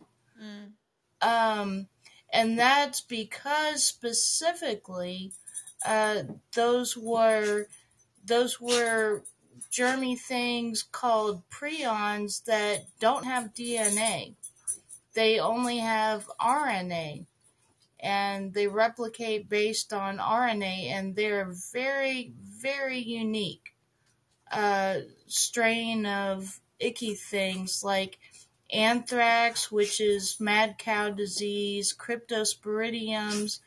There's just a certain class of things that they only have RNA, which makes them incredibly difficult, if not impossible, to kill, not medicinally. So that's kind of why the mRNA stuff is so magical in terms of, and it's really exciting in the field right now that they came up with those mRNA therapeutics, because it teaches our vaccines to make that specific proteomic handshake with RNA as opposed to traditional vaccines that make that handshake with the DNA component. So even things that are contagious that have DNA, if you do that handshake with the RNA, that's way more effective in keeping them from replicating, duplicating, whatever. So it's really exciting stuff. And I can't really say what anybody should feel about the time period of development or efficacy, but I've worked around clinical trials and labs a lot, and I'm just saying, if the vaccine comes out, I'm taking it, because this is really exciting stuff. And it's going to revolutionize a lot of things to come. Well, Maria, you're making me want to have a whole episode where I just get a scientist to walk all of us through the scientific mechanisms at play here. Because I do think that sometimes these conversations, we kind of just jump into it. And if we were talking about anything else, my inclination would be to very much start from the beginning, and we haven't done that here. And, even this conversation with all of you lot have made me realize that I've skipped some steps that would really probably help me to have a lot more clarity on these issues. So I appreciate you calling in.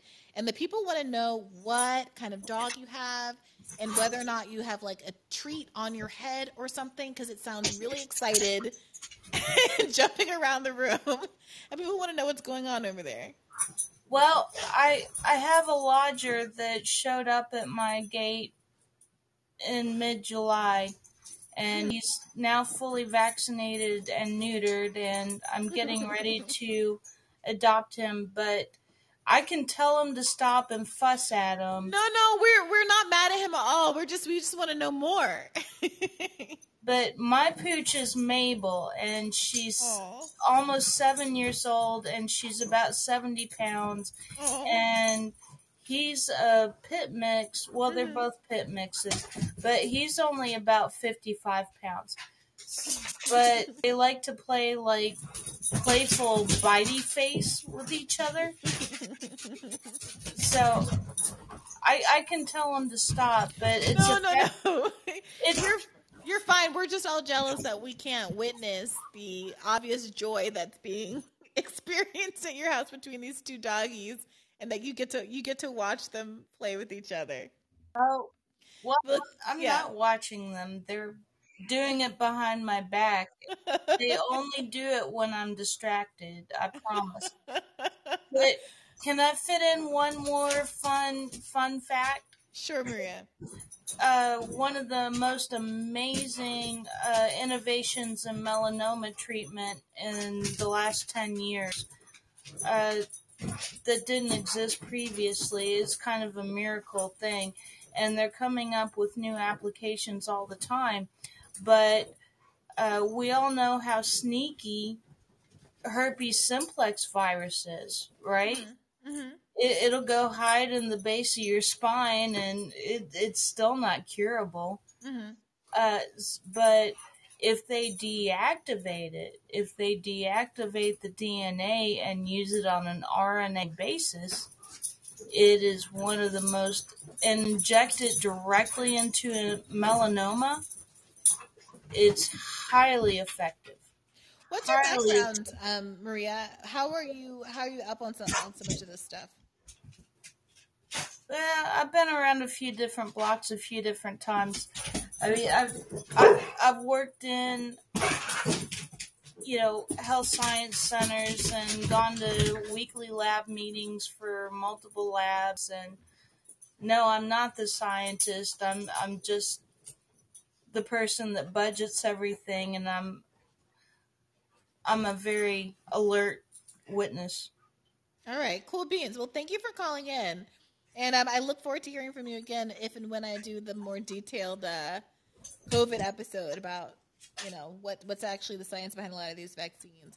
Thank you, Maria. Yeah. And thank you again for your Hill broadcast and solidarity. Thank you. In terms of Katie, that it just speaks to your integrity, which doesn't fail as far as I'm concerned. I appreciate that, Maria. I gotta say, I'm honestly still, I don't know. I will take the time. Will tell us, see if it's the right decision. But honestly, so many of you guys wrote me and told me how much you wanted me to be on the Hill and appreciated me to be on the Hill. I'm with collaborative. You, and I'm totally with you on your decision, and I agree entirely. I just appreciate you conducting yourself with full integrity every bit of the way. Well, thank you so much, Maria. I really appreciate that. Take care and do keep the faith. All right, I'm going to hop around just a little bit more. Rudy, since we're almost at 2 hours, I might as well just go to 2 hours, even though I told myself I was only going to do an hour, maybe an hour and a half. But Rudy, you look a new avatar to me. What's on your mind this evening? Hey, Bree, I'm not a new avatar. I've been here for a while. I'm your biggest fan. Did you change your picture? Have you called in before, Rudy? Yeah, I called in, but that was like months ago. I've just been letting the new people get their share. Oh, okay. All right. Well, what's on your mind tonight? Actually, I didn't even think I'd talk to you. I listened to you a lot while I was in Taiwan, and I was trying to figure out if my wife would recognize you, and she didn't. I was sort of sad about that. There's still time. Yeah, so I can make my mark. She's lost. It's all good. Anyway, I'm a big fan. I appreciate all you do, and that's all I want to say, and I'll drop out. All right, Thank you, Rudy. It's nice to hear from you. Keep the faith, and let's see if I can convince your wife. All right, peace. All right. Bree. Take Bye. care. All right. I hope Chris Brown doesn't hold it against me that I'm skipping over him and going to Jonathan because I called on Chris last time. But Jonathan, what's on your mind? Oh, I don't want to keep you too long because I had to get up at 4:30 this morning myself, so I feel your pain. I've had a weird schedule this week. I firstly need to apologize for not being as present in your replies. You know, normally I like to light up the trolls. But you do the Lord's work done. But I hope you know that that's not your obligation. I don't hope you feel like you have to do that. But, you know, I also do see you and I appreciate you out here in these Twitter streets. I do kind of enjoy myself doing it too. But, you know, I kind of, like, I wanted to comment on your certainly your opening monologue here, which, you know, I swear to God, I'm not a copycat or a yes man, but you captured the wavelength exactly, I think. And I wanted to let you know, like, we had kind of, you know, for our, you know, neoliberal tears, John and I, you know, have our little call-in thing, and we had kind of like a impromptu little call-in episode after your joint live stream with Katie. And John had found an old interview from 2018, I think, on the conversation on TYT, the conversation where Katie was interviewing you. And interestingly enough, we got a lot of mileage out of that conversation, by the way, like a lot of conversation out of that. Omar was there and a bunch of other people, you know, from a surprisingly large number of people from this chat showed up to that. But in any case, one of the topics of that, I don't know if you remember it well, but was your article that you wrote on shaming and call-out culture. And it seems particularly relevant because I noticed the vitriol in a lot of those replies, especially around like those COVID-related issues. And it strikes me as particularly relevant, and like particularly for, you know, people that have been, for instance, you know, following you for a long time. Like, you know, you've certainly earned our trust and our respect and all of that. And you would think that that would be the first thing that would occur. And, you know, those impulses to, you know, respond aggressively to those sorts of things would be tempered by that thought immediately, you know, entering people's head. But it doesn't always seem to work that way, somehow or another. And I'm not entirely sure why yet, but, you know, there's certainly, you know, that's a topic you can go on about it, but it struck me as interesting that, you know, this was, you know, that psychology certainly seems to be at play here. You know, the defensiveness, the strong emotional reactions that are evoked, in the shaming and all of that. And, it certainly, it seems to be a relevant factor in, you know, that conversation that you were having, which was spot on in your opening monologue. I also reacted the same way as you when one of your guests on this one came at you sideways on the Prasad ones. And I also thought you know, the areas where you pushed back in this particular episode were also spot on. Like, you know, these guys had, you know, great information, and, you know, by and large, I certainly agree with a lot of what they say. But there are those areas that you push back on that we have yet to hear a satisfactory answer on from anybody. So, you know, well done. And, you know, if there's any bonus that I get for actually being a healthcare provider that's neck deep in this stuff, you know, it means to me that, you know, I certainly feel like my perspective is being well represented in these conversations. And, you know, thank you for that. Oh gosh. Well, that's the best thing that a podcaster could hear, to be honest. You know, I really do appreciate your perspective for a whole host of reasons, Jonathan. And I love that you and neoliberal tears and folks are having these conversations and LOL trolling these old interviews. Let me tell you, that interview I did with Katie, it's got to be like May-ish 2018. It was in the 2-week gap I had between leaving the law firm and starting at The Intercept. Katie had this little gig at the time where YouTube was like paying people to make some content or something like that. Like she'd have to give you the details. But I met her at YouTube Studios in Chelsea to do this interview. And it felt like a very big deal to me.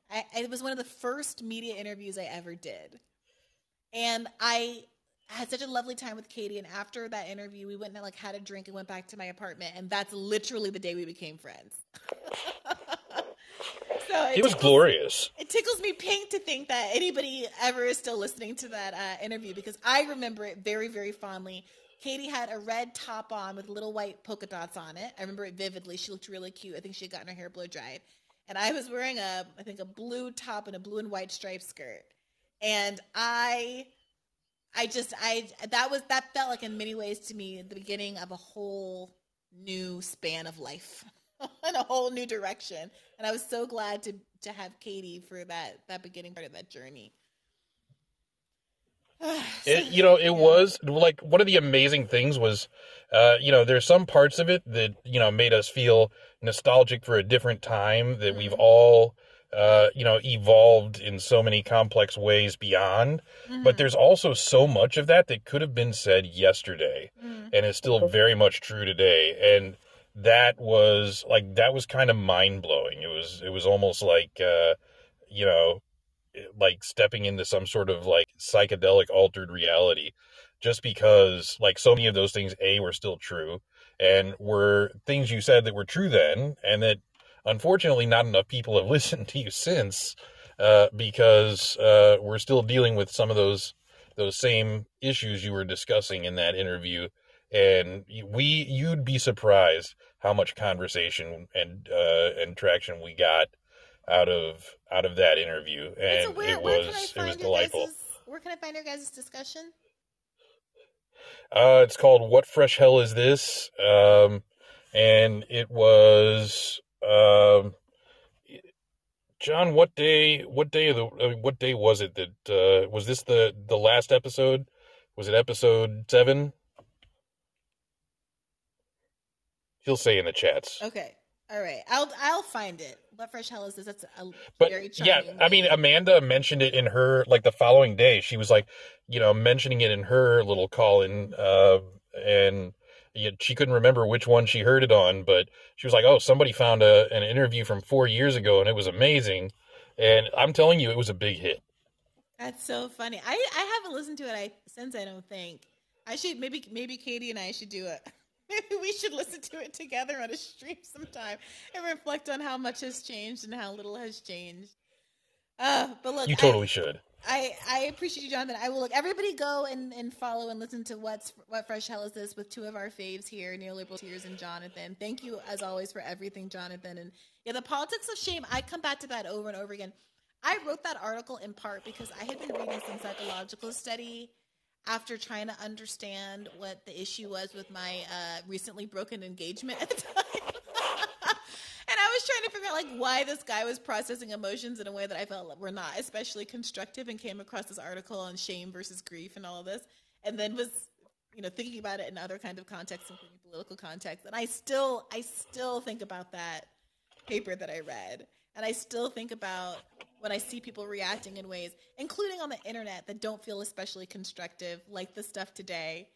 I mean, truly, like, the genocide stuff, it's like, either you think I really love genocide, in which case, why are you even arguing with me? I'm crazy, like I'm a sociopath. Or you're trying to shame me out of saying something that you think is supportive of a genocide by basically telling me that you believe I'm a bad faith actor. Like, how is that going to change my mind? If you think that I am a good faith actor who was just very wrong about something or being misled by someone, I really would love it if you could just explain to me why. Just explain using words. Just words. I love words. I understand words. I'm good with words. Use words. Use your words, as my mother would say, to just tell me. It doesn't have to be polite. It can be acerbic. But I just want to hear words in a row that make an argument. That's all I'm asking. That's all I'm asking. And Shelley nailed that so well. All right. Well, look, thank you so much for calling in, Jonathan. I see you all. I just want to give a special shout out to people at the front of the line who feel like They were so close. Chris Brown, we spoke last time, but Anthony, I feel like you've been up front a lot recently and not quite making it on. I'm not going to forget about you next time, Anthony. I'm remembering. Ken, you're kind of a fresh face, and I wish I had called on you. My apologies. Paul, cute cat. Jonathan, we talk a lot, but it's always good. Scooby, that feels like a newish face. Carlos, I've seen you before, but not super often. Michelle, I see you. Should have had a little bit more gender diversity. That's on me, my bad. Andy, Tucker, regulars. Boot, fresh face. Lysol, I see you. I'm going to call on you. Pedro, maybe a fresh face. I don't remember that avatar. The point is, I am really sorry that I can't get to you all. But when I tell you I've got an insane day tomorrow and already I don't know how to get through it, it is what it is. So take care of yourselves. We'll be right back here on Thursday to talk about what should be a really hilarious episode with Olayemi Olorin, star of The John Oliver Show. I hope you guys all watch that clip if you haven't seen it already. And definitely check out her co-hosting today on The Hill. It's always such a treat when she comes to town. Wish I was a lion in the tall grass. Wish I had a pilot and a podcast. Wish I had a strong donkey that can haul ass and travel with portable speakers playing bars, scats. I wish I had $1 million. I wish I had 1 million hours. I wish I had 1 million problems. That way I couldn't pinpoint all 1 million outcomes. I wish I found a genie lamp. I wish them girls gave me them sugar like BB Man. Yeah. I wish I was a comedian. Late night sitcom syndicated on TV Land. I wish this well had water in it. These kids are stealing all my pennies. Focused on my wealth. You can help me wish, but I would rather wish the help was like, I wish that every time we love and it feels just like this. I wish that every time we do it, it feels just like this. I wish that every time we love and it feels just like this. It feels just like this. It feels. I wish I had a time machine. Wish I had a better rhyming scheme. Wish that I could speak to giants after climbing up a green stalk that grew from my lima bean. I wish that I could spread my wings. I wish that I had 7 limbs. Yeah, that way I'd hold on to everything and laugh when